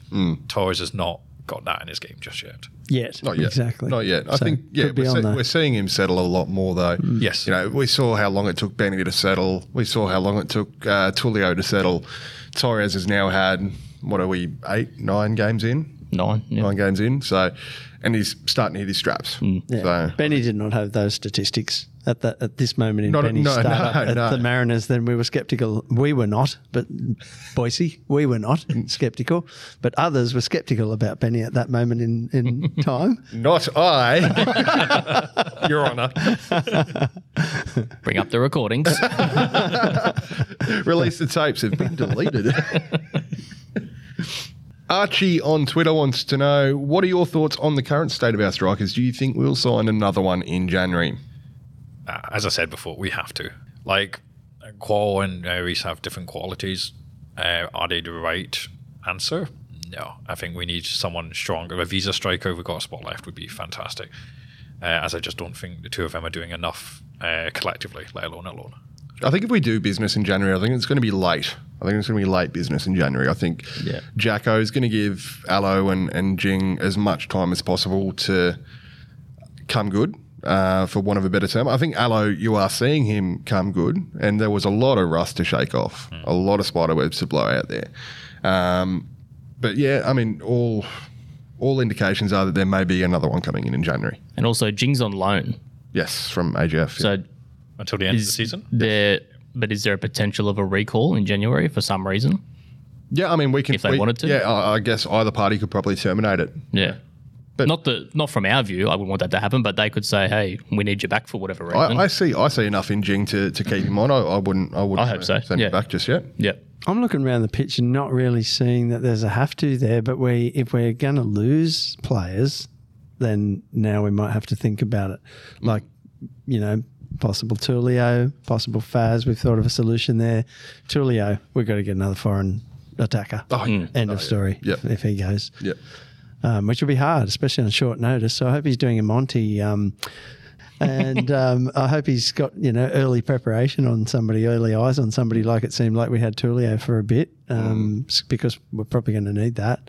But yeah, I don't know. I feel like we need major change more than as much as we will maybe need major change because we might lose somebody we won't. Well, if he does his business late, it gives you time to see who you're losing as well. If you lose them all at the start of the window, and then you have time to plan. But for whatever they did for Torres to improve his shooting, get his accuracy, they need to do for Reese for his first touch. Because Reese's first touch is at times horrendous. His head on, he flicks a head on, that's great. Like he gets up there, but first touch when it comes to his feet hard is What about players who might go? Anyone dare go near that? The 84 questions that have been asked about it. Yeah, we've had quite a few coming in, so apologies if we don't get to all of them. But yes, a lot of them are who are we losing, who are we gaining sort of thing. I'll give my 3, 2, 1 maybe on who I think will go. So is your 3 like who you think is most likely to go? Your 2 is... Haven't thought about it that much, to be honest. No, I don't know. It's obviously a hard conversation to have, but from looking at what we can see now, my assumption is that probably Wenzel Halls will be gone in January. I don't think Docker's done enough for me at this stage, I know it's early, but if we're going to have visa players, they've got to be starting or pushing more for a starting spot. And not sure. I think Storm came into the season with a bit of a niggle, didn't he, from memory? And that was why maybe Docker started a few games early on. I thought that's what I heard. I could be wrong, but I don't know. For whatever reason, he was starting. Storm is the clear number one right back. If we're going to have a visa player on the bench every week and come off and play 15 minutes, I don't think that's good enough. So I would say that Wenzel Hall's him, and I don't want him to go because I think there is a footballer there, but Thea Harris, I'm just not seeing the consistency or the improvement. Didn't even get off the bench last night, did he? Hasn't appeared. Did he come on in the City game? He has started a recent game, hasn't he? I'm having a brain fade. Where did he started a game recently? One of the AFC games potentially. Maybe. Yeah. I think he started in the Philippines. No, he came off the bench in the Philippines. Yeah, I just haven't seen enough in that attacking sense from him or from Wenzel Halls when they've got their opportunity. And that's, I think, the frustrating thing about Thea Harris is that, like I said, I think when he comes off the bench, it's like there is the potential of some sort of a threat, but it just kind of never really eventuates. There's a lot of sort of build up and then not a lot of, kind of end product.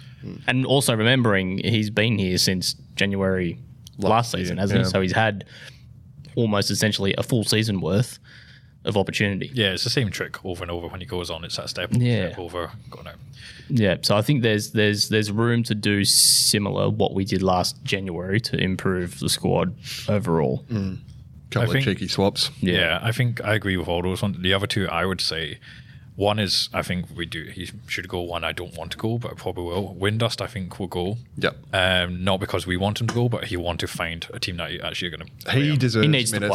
to play. I love Cam. He's one of my favourite players that have come through the academy over the years, and one of the best as well. Yep. But I think he needs to go. He's not getting game time. I want him to be playing here. Yep. It was the same thing with Dan Hall, 4 seasons ago? And Glassick as well. And Glassick as well, yeah. I'd love to see Windy go on and get minutes, if it's not here, wherever. The other one, other than what Luke said, is Will Wilson. Do we look at doing a swap for him like we did, with Aquilina and all that, where it worked? Because Wilson, he doesn't work on the wing, and he's not going to play in the middle when we've got Nizzy, Steele, Ballard, and Tap all probably ahead of him. So his game time is going to drop massively because Jackson especially has found his route of who he's playing. He hasn't appeared, didn't play in the City game, didn't play last night. No, 3-4 weeks. And obviously, he got slaughtered the first month and then had the game against Newcastle. I personally just don't think he's the right player for our team.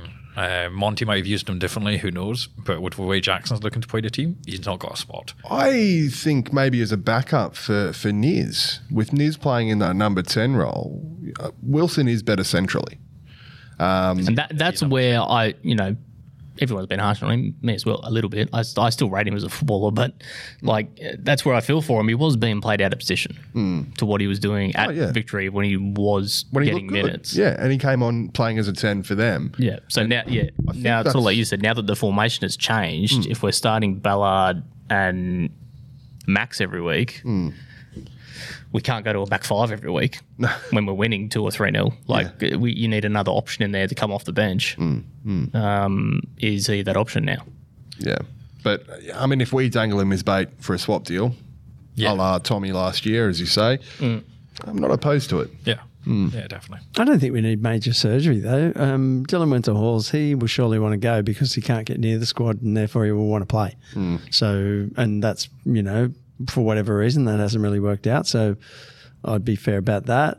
Docker, you're right, Boise, he's on the edge because you just, I don't know, for whatever reason, we have greater expectations of foreigners. At least he's got what looks like a pretty decent set piece. So, and we've got still a fair few scheduling things to work out. So I'm not really thinking that we need major surgery, but Wilson has not been in the squad seemingly. So, he'd be the third person that I think would be under focus there, not necessarily because he's been so bad, but he hasn't yet been able to establish where he fits. in a sort of a long-term sense. How would we start him and get value from him? I don't think we've seen that. So that'd be my 3. But how long till Kuzeski's back? Sash, so he is ahead of schedule, and there was some sort of talk or potential hope that he might be in line for a February return, but that's been sort of quashed. So we're looking sort of March, April. Because you'd be looking at him over Docker. Oh, yeah. Yeah. So if Docker's not your, gone in January, he'll be gone at the end of the season. You'd assume if Sash was back and looking good. Yeah. And put your international dollars elsewhere. Yep. Yeah, I think that there is a bit more of a timeline for his return now, and it is getting there. But you can't rush these things, which is it's a tough one, right? Because his contract's up in June at the end of the season, so he only really has that sort of 3-4 months. Yeah. Two months, really, to get back in and try and force his way back into the squad. So let's push Docker out and make room for Sash. Sounds good. Fergie time. Love that name on Twitter. Is there any way to get yellow and or blue seats in our paradise, or maybe even yellow and blue nets? Could that sort of project be crowdfunded and maybe even completed by volunteers? Grey is just not a vibe. Keep up the good work, lads. Merry Christmas. Thank you, Fergie time. Venue is managed by Venues Live. It's owned by Central Coast Council, so any sort of changes like that would have to be approved by council. The only issue is it took 20 years to remove the Central Coast Bears. That's wrong. So for it to take so long for that, It's not a speedy process. I think if you're looking at doing anything in Bay 16, they'd make it standing before they put yellow and blue seats. There was talk about it being safe standing last season. Yeah, and Venues Live, I think, are interested in doing that. But there is obviously then their approval around the extra stuff. So, I think they would go that route before we put yellow and blue in there. I think Venues Live, from the sounds of things, might have a bit more time to focus on Central Coast Stadium now as well. I'm hearing they've lost a few venues. Yes. The yellow and blue nets should be a relatively easy. We used to have yellow nets, but I Still think have them. I'm pretty sure they're just in the cupboard somewhere and people keep forgetting to bring them out. I think the players didn't like them for some reason. Oh, really? Yeah, that was something that I heard. That's why we don't have the yellow and blue nets. But a yellow shame. and blue seats. I mean, safe standing would be my first go-to, 100%. And a garage down there as well, shed, whatever. I'd come down there if it was sheltered from the sun and all that. Yeah, just a little carport over the top. Exactly. Yeah, I'll bring my own. Put down your prawn sandwich. Come on down. Exactly. I'll wrap it up first. Yeah, that's fair. He's back for one episode and he's already slating Moz. you can stay. You're back next week, right? That's normal. Sounds good. Do we have the yellow and navy flags? We had them for obviously during Ukraine and everything. Yeah, they were actually they look good because it worked for the club as well. Just why don't we use them anymore? Yeah, we can't use the nets. The yellow and navy flags aren't going to be too distracting. You'd assume for players. So well, I'd keep those. Yeah. I don't know if there's any regulations about it, but surely. Sounds good to me. Yeah. Quite a while till let's just make the white lines yellow and Fair play. yeah. Play on. Gerald Larkin on Twitter wants to know, what is the situation with Noah Smith? Is he injured or out of favour, as he's not been appearing in the match day squads? He is injured.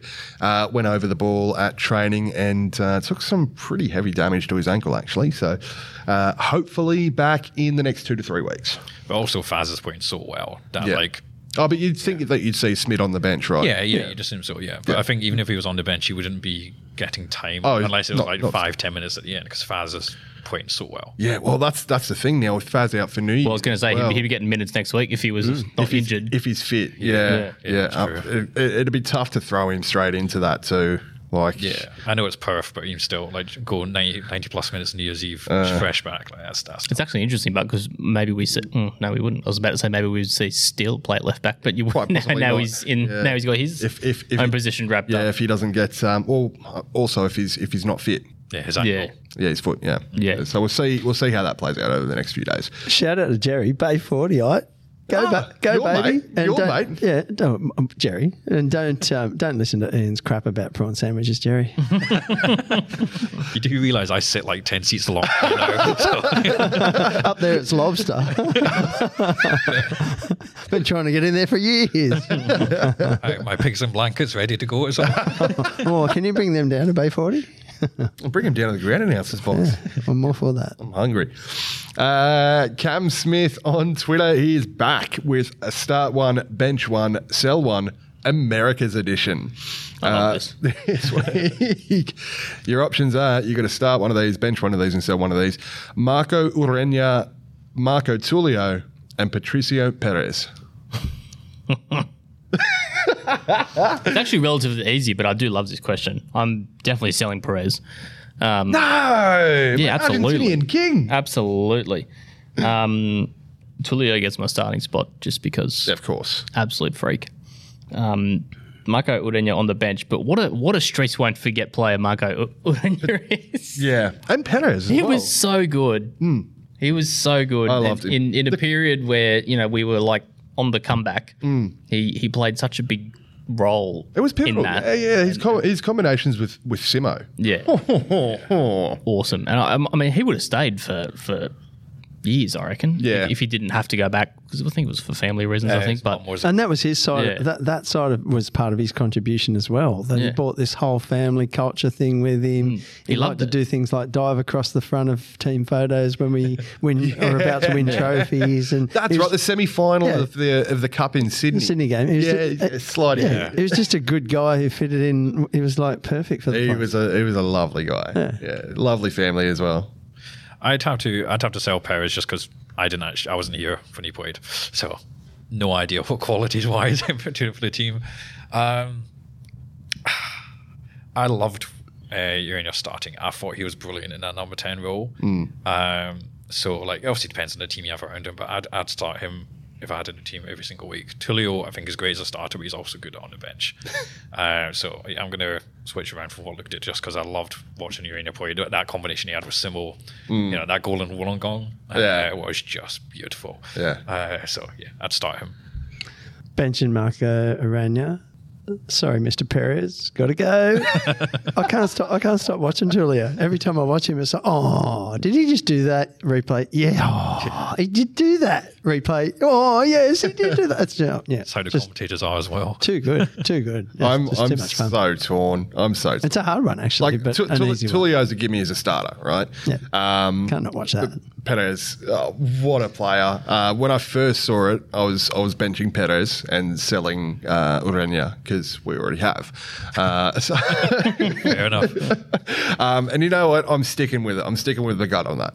When Hot take. yeah, no, and that's fair. When Perez was here, he was surely involved in us winning the premiership.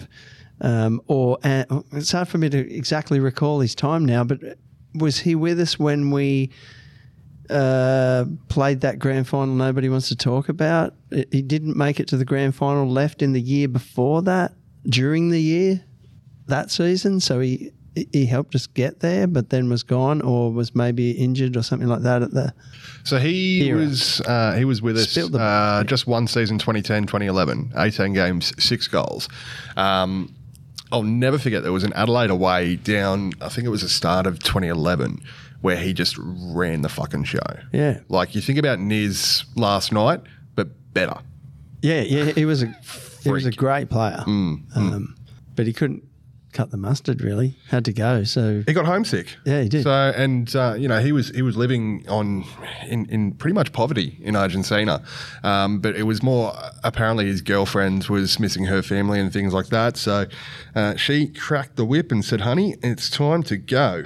whereas the Marcos, they brought their families with them, and they like to run to the fence and give them a kiss, and we love that.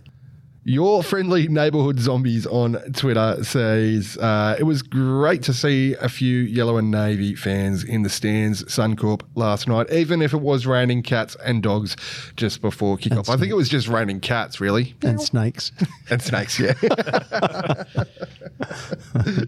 Yeah, fantastic. Shout out Sid Mariner for heading up there. No, Briz Recce was up there as well. Recce is relocated up to Brisbane permanently, chasing the warm Yeah, they weather. moved up last year. Yeah, that's right. Yeah, so We've got our own resident Mariners fans. he does. Yeah, our roving reporter, Man on the ground. Yeah, man on the ground. Yeah, we got one in Malaysia. We've got one in Brisbane. Just got to get one in Cambodia. Warren Meniere wants to know, with our squad finally starting to gel, where do you guys see us finishing on the table at the end of the season? I think the first season with Jackson, we can get fourth. I'll take that. I get would that be a home semi-final? That'd be Yep. Yeah. Yes. Yeah, it would be. We'd We'd play fifth place in the first round of finals, elimination final. Yeah, so I'll take that. That'd be good. Get into the top 6, so we're still in finals. So we're not dropped too far after last year. But yeah, 4th would be nice. Yeah, I think somewhere around that 4th to 7th is where we realistically sit in terms of what we've done so far and how it's sort of shaping up and how it's looking and looking at other teams. And I think that's sort of around where we're about. We'll probably hover around there, drop out a bit for a few weeks, make our way back up and sort of around that sort of spot. So yeah, it won't be a comfortable season. No, not comfortable at all. I'd say 4th would be huge for us, to be honest. To get a home final again, that would be huge for us, I reckon. 7th would be disappointing. Oh, yeah. Yeah. If you finish 7th, you may as well finish 11th. Yeah. No, but yes. No, well, I mean, I see that's the not point. 12th, right? Yeah, it gets you the same result. True, but we don't ever want to get on the handle of the spoon. We can get away from the spoon. No spoons. It won't be us. No, so 5th or 6th, I think, is my expectation still. Can't believe the negativity. We're finishing 3rd at least. Fair enough. At least. And then we go on a run. I legitimately think we're finishing 3rd. Nice. Yeah, I'd like 2nd, but I think it will be 3rd. And then we go on a run. We're going back to back, baby. It's a lot of water to get under the bridge for that, I reckon, but I'm looking forward to it. It's going to be a hell of a ride. It was last year. Yeah, exactly. If we get there, we're winning it. If we get to the finals, can we ask APL to do a decision again so we get a home final? Yeah. That'd be good. Reverse the... Just reverse the reversal just for like 2 weeks and then reverse the reversal. Seems fair to me. Yeah. Yeah, that checks. Warren also goes on to say, just to answer a question from last pod, if you guys think back to when we were looking at the fantasy teams, there was a team in there that had all Mariners players. That's Warren's team. Well, that's him. He's been using all Mariners players for most of the season in his fantasy team. You know what? Last 2 weeks, that's probably worked out pretty well. Yeah. Last night he would have done well because I got 71 points from our game last night. Yeah, I had Vuka in goal. I had Tulio. I haven't got Torres in there, though. I had Vuka, Niz, I had Tulio, Faz. and Torres. I had Faz, but I had Miggsy in there as well. Did you captain one of those, Boise? Tulio's my vice. Bruno's still my captain. Yeah, Oh, okay, so you still got your captain to play. Yep. Do you get points for Vuka being top of the PPI index or Should. Should. Far out. Yeah, we were staring at that. Like, Vuka comes to the top of the PPI with 84 points or whatever it was after 70 minutes last night. I'm like, he's made some saves. Oh, sure. like 4 or Like, there 5 was saves. one that was, maybe a bit more difficult, but everything else was pretty regulation. Right? It's got nothing on the VB hard-earned index from the NRL. We still need a sponsor for it, I think. Yeah, it's like when we had the old the Bunnings ladder. Oh, that was good. I loved that. Peak. All that's left now is the Bunnings chairs. We've got them back. Yes or no question here from Alexander V91 on Instagram. Nisbet at 10, Steely and Ballard in behind. Is this the way? Boys. Yep. Ian? Yep. Yep, would appear so. Yep.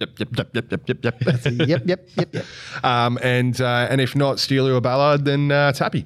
Yep. And if not Tappy, then Kisalovic. Tap's recovered well from his injury. Oh, hasn't he? What? Yeah, it's good to see. No, it was. I did speak to his old man on and off every now and then. Shout out Phil, good friend of the show.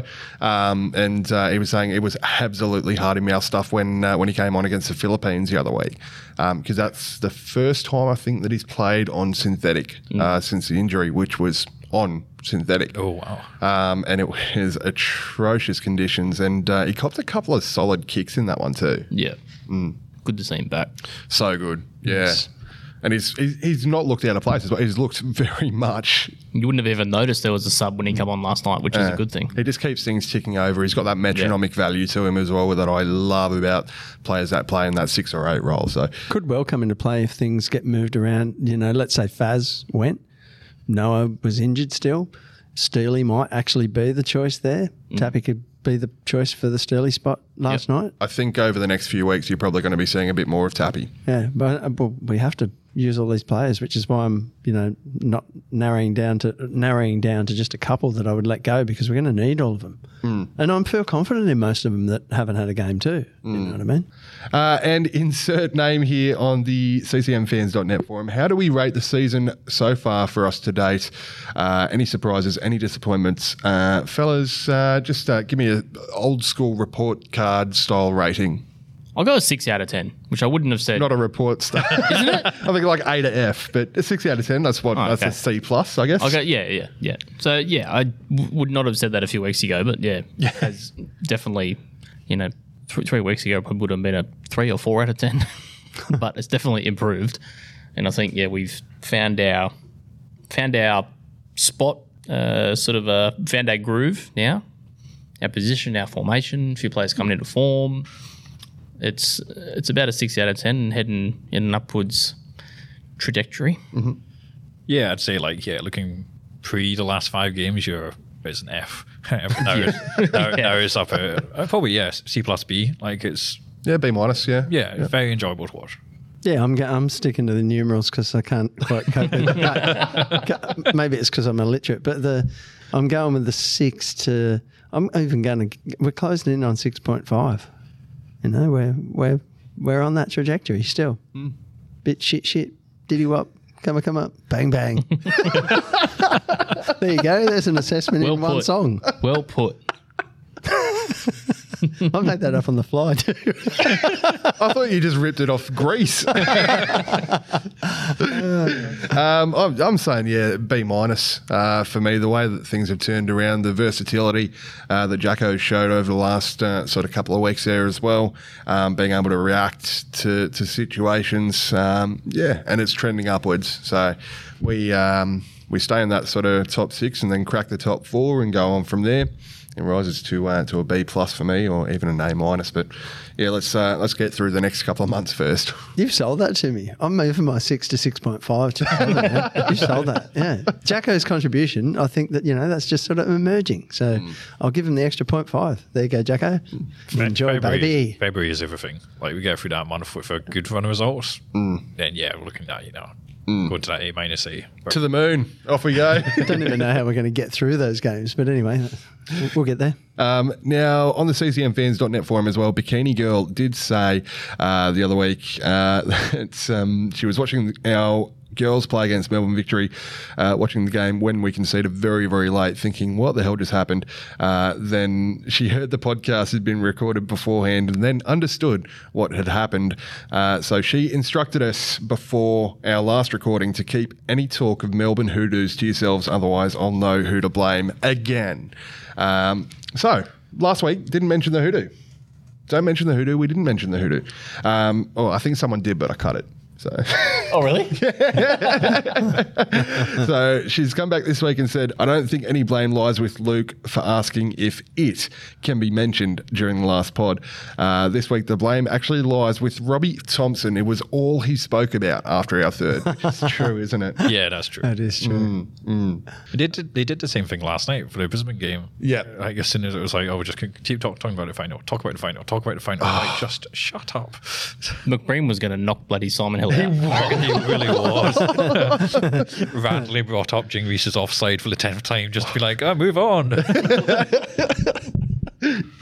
Yeah. I mean, and there's a lot of people that were sort of talking about that on social media and saying, there's an anti-Mariners agenda within the commentary box and rah. It's not true. I've spoken to Simon Hill a few times in the past. He's not anti-Mariners. No, not at all. Yeah. No, but there's this sort of, small club discriminatory thing there that's just inbuilt to everybody. So, we were still talking about it 2 weeks ago when Luke wanted to shove it, or was it last week when you wanted to get rid of that tag that we have there? So people don't even know when they're disrespecting us because we're little.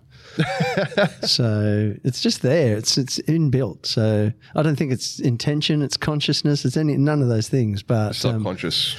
Subconsciously, it's like there must be a reason this team's not going to win the championship again. Surely, we'll come up with it if there isn't one. I'll tell you what. How's Harper been firmly on the Mariners and the Josh Nisbet train in particular over the last couple of weeks? Yeah, all he was talking Nothing wrong with that. Oh yeah, fantastic. Love that. That's fair. Let him keep flying under the radar for the rest of the season, please. Well, at least until the end of January. Let's get through this window. Ua a isning lei ute they oske uborfe podcast pay.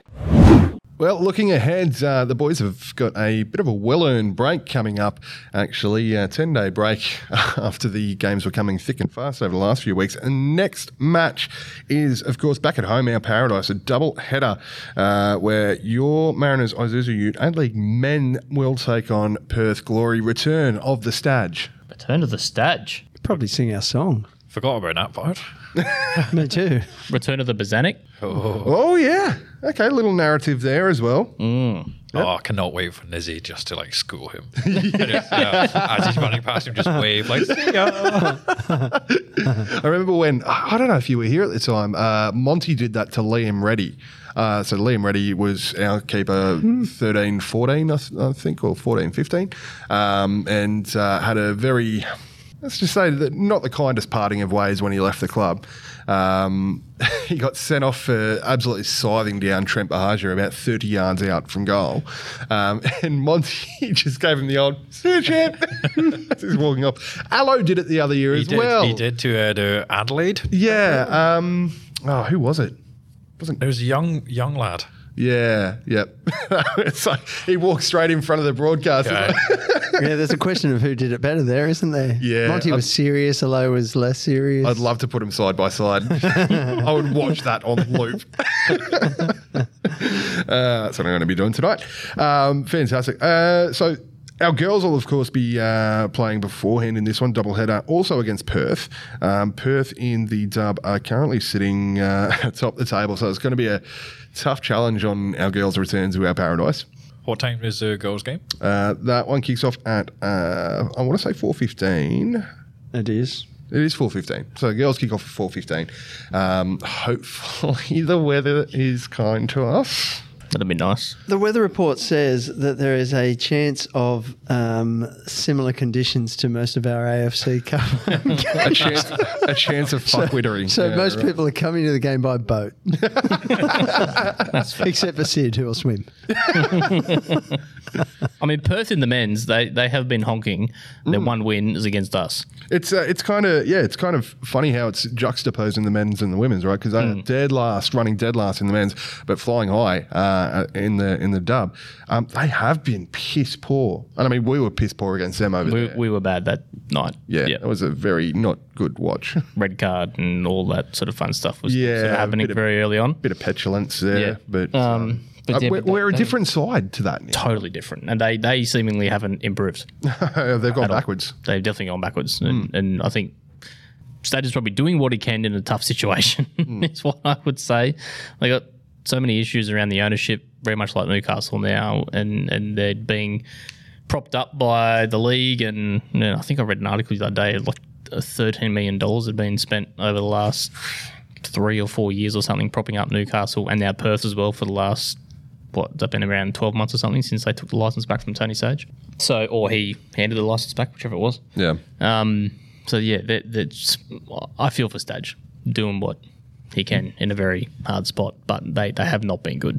I don't think we can count them out, though. The fact that it is Stage coming back to Central Coast, Ollie's there as well. Like, the two of them together will probably do enough to ramp up the rest of the team. Yeah. So, we played bad the last time against them and deserved to lose. But we can't expect them to come out and be useless. Oh, they're not. No, it's not going to be a walkover. No way. Not at all.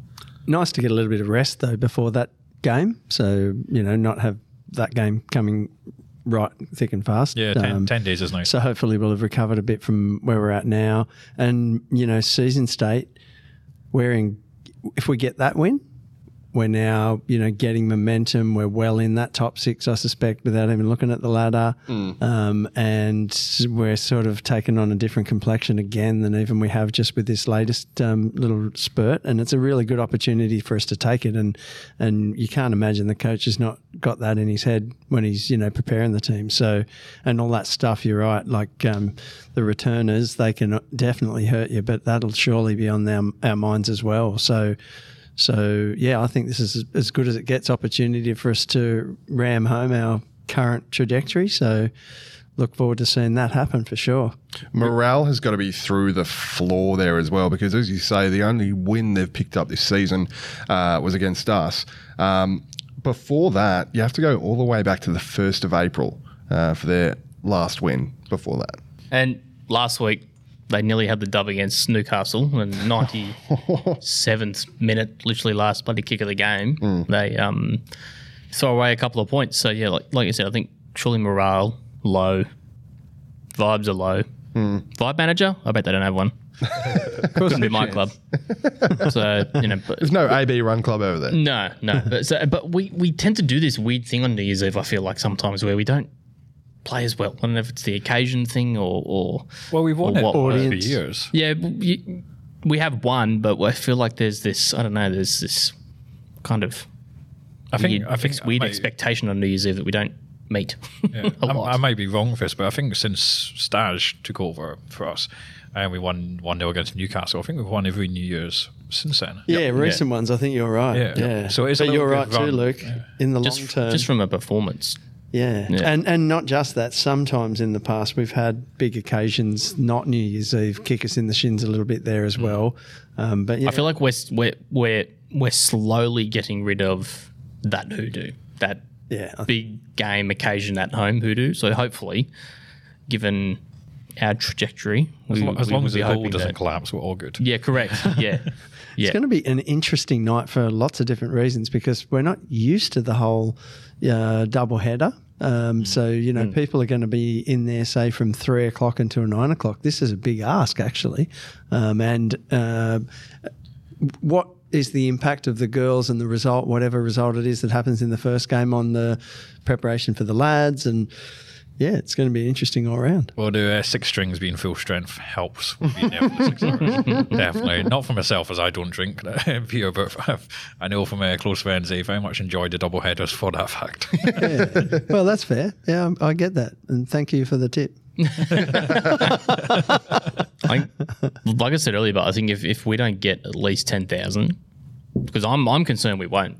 Which is shocking. I'm concerned we won't get 10K. And off the back of a championship where last season we played some of the best football in the league and arguably that we ever have, and where, of course, we started slow this season, but we've come good. We've had not lost in, 5 or 6 games all up now, including the AFC in a row. So, things are starting to improve and we're playing exciting football in parts.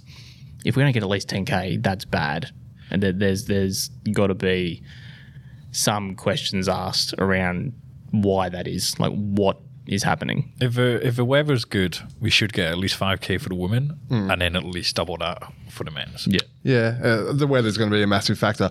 But there is excitement around this, right? Like, I'm speaking to people at work that don't really follow the sport. They're not members, but they're like, yeah, we've got tickets. I'm bringing mum, bringing family along, and so there is. It's become a tradition, which is great. Yeah, exactly right. Yeah, it's more of a sort of community thing more than a club thing.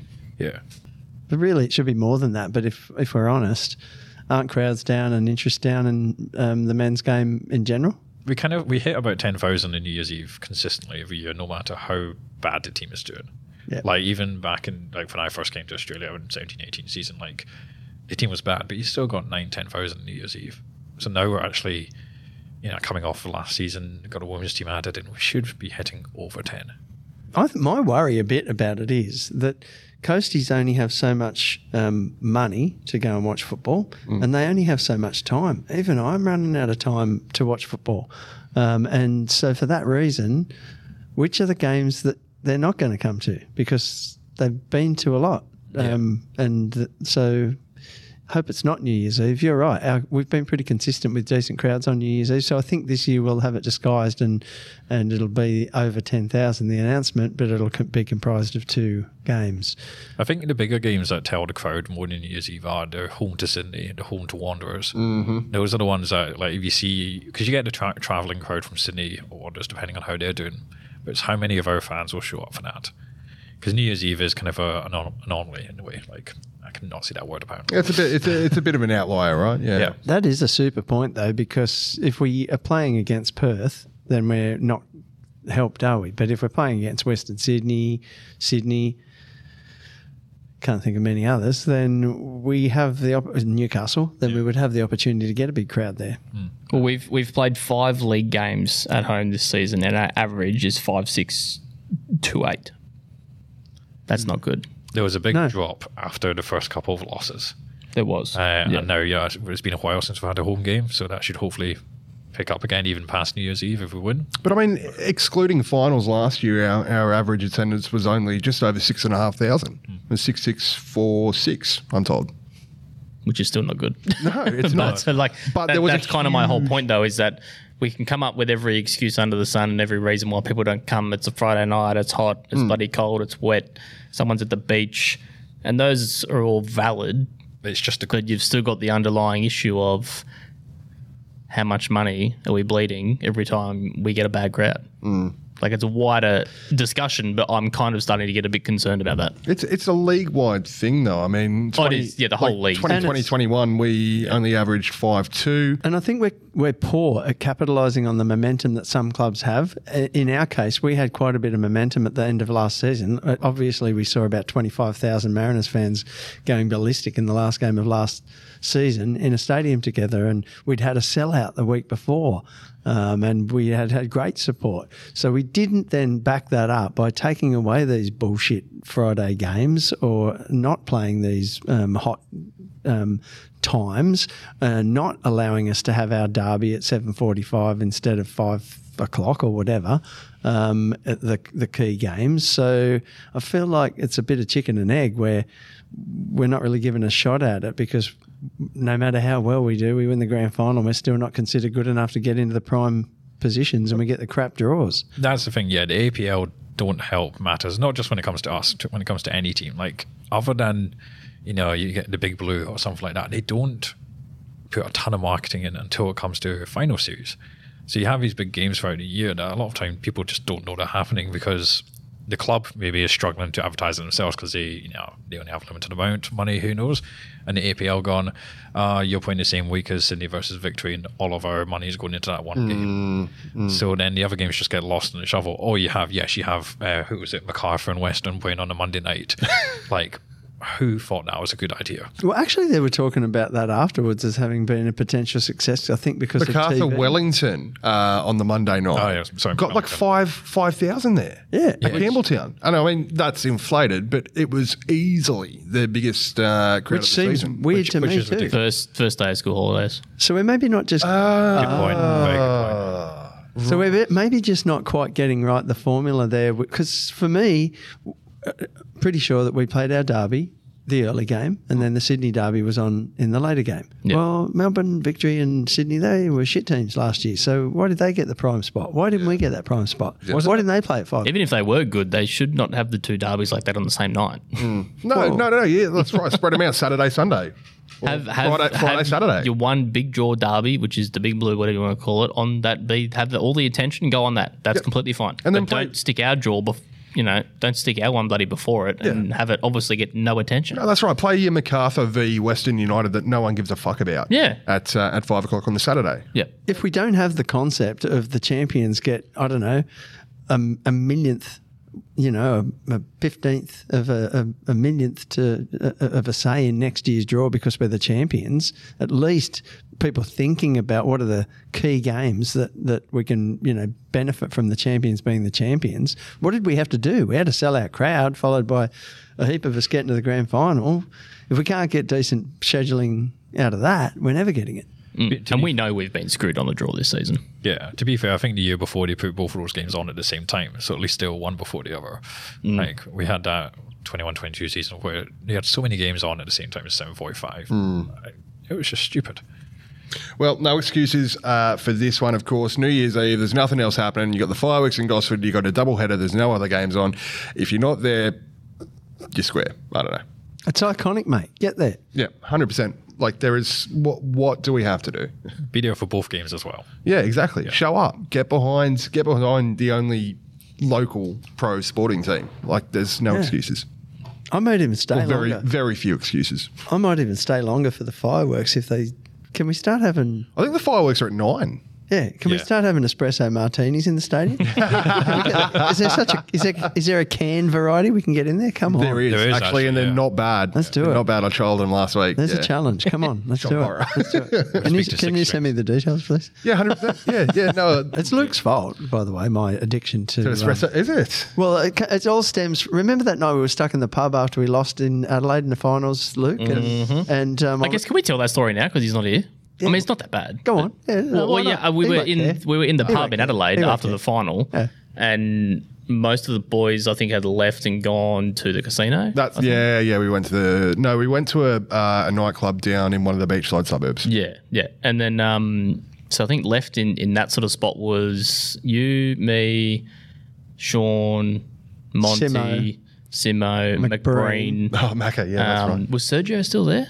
He would have been. I think he might have been, yeah. I think Anyway, I won't say what the conversation was about, but it ended up at some point being Monty, who had clearly had quite a bit to drink at that point, yourself and me over a couple of espresso martinis, I think, waffling on about a few certain things and certain players and certain circumstances, ex-players, and the way that they left. But anyway, that's one for that sits in the memory. that was the night when I never even knew about espresso martinis, and they had them on tap, and they were incredible. And I went to the bar, and Boise said, "Why don't we have one of them?" Oh, decent. And probably better than old mate that walked in off the street with his random bottle of $3 passion pop or whatever it was. My wife will never forget that story because she was there, one of our fans drinking that bottle. That's right. I think it was Jack. Was it Jack? I don't know. He asked someone to drink it and just willfully did it. That was not. She still tells me that guy drank that bottle. Yeah, what a night that was though. Good night. Yeah, that sounds like Jack with necking the passion pop. I think, it does. A lot of things going on there. That was the night we got to say farewell to Kai Rolls. It was. Benny got drug tested, turned up wearing. I'm not sure what was red. Benny's t-shirt that he rocked up late wearing, or the two red drinks that he's got, one in each hand. Enjoyed a red drink, Benny. Whatever it was, I don't know what he was drinking, but good night that. I saw Kai Rolls like the last day before he flew over, and he's obviously moved to Hearts, and I was like, just what you do is just don't move from Hearts to Celtic, and he obviously didn't really understand the context of it, and I was like, just trust me. What could possibly go wrong? Yeah. I'm sure he gets it now. Yeah. I'm sure after a year or so he's settled in, he'll understand. Yeah. Bring it back to New Year's Eve against Perth, fellas. How do you think we'll fare? Score predictions very quickly, please. 2-0 us. 3-0. When this happens, it sucks that I'm at the end of this chain because he's stolen my 2-0 straight away. I mean, you can say 2-0. Hang on. I'm going with 1-0, 2-0, both to the home side. Very good. Oh, yes. Very good. In the dub, I think 1-1. In the Isuzu Ute Men's A Liga, I think it's going to be 3-1 us, but I think our third is going to come very late and it's going to be a bit squeaky bum time. I think 1-0 is correct for the dub. I think that's a good result. That'd be a big result. That'd be a big result, but yeah, definitely. But yeah, I think 3-0, and I'm going to say a Torres hat trick. Oh, I'm going to go for Torres, mate. If that happens, so you're saying bring him into my fantasy team now, right? all from the same spot again. Just station him in that position and wait for the ball. Yep. Again, Niz man of the match in the men's, and Izzy Gomez player of the match in the dub. I think Galich. Galich. Yeah. I like Galich. Yeah, all right. Well, that is just about all we have time for this week on the Coast Football Rambling, the absolute rambling, the state of it this week, fellas. It's been fun, though, Christmas Ramble. Pre-Christmas Ramble on holidays. Gonna go hard home solos have been had. Eat some ham. Yeah. Let's go. Good solos. Yep. Yeah, good hard solos. Thanks for that, Luke. Iain Shan, brilliant to have you back. Yeah, it's been fun. Yeah, come back next week. Yes. All right, he's coming off the bench again next week. I think you should bring pigs in blankets. If you bring pigs in blankets, you're back, 100%. Anyone know where you can pick them up on the way home? Well, that is it from us here. But as always, thank you all so much for tuning in to this week's instalment of The Ramble. Have a fantastic, happy and safe holiday season. And until we see you next time, it's love you. See ya. Bye. Praise the baby Jesus. Have a Merry Christmas. I'm really gonna miss it. All the treasure in the trash. Later in the evening. Oh, I could just imagine. You pull it on the smithies. I'll put the tables back. Let you dance with Rita. I know you really like her. Just don't hold it too close. Please don't stab me in the back. You don't need to say that. The magic razor, what the parties matter, imagine literally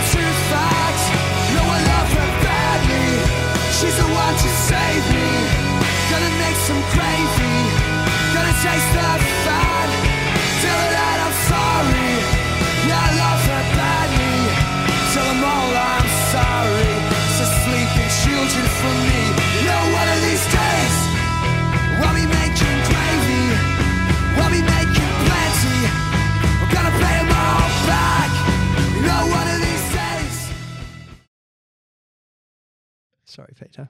No, you're right. I lost my train of thought. Offside. My train of thought is now a replacement bus service. That's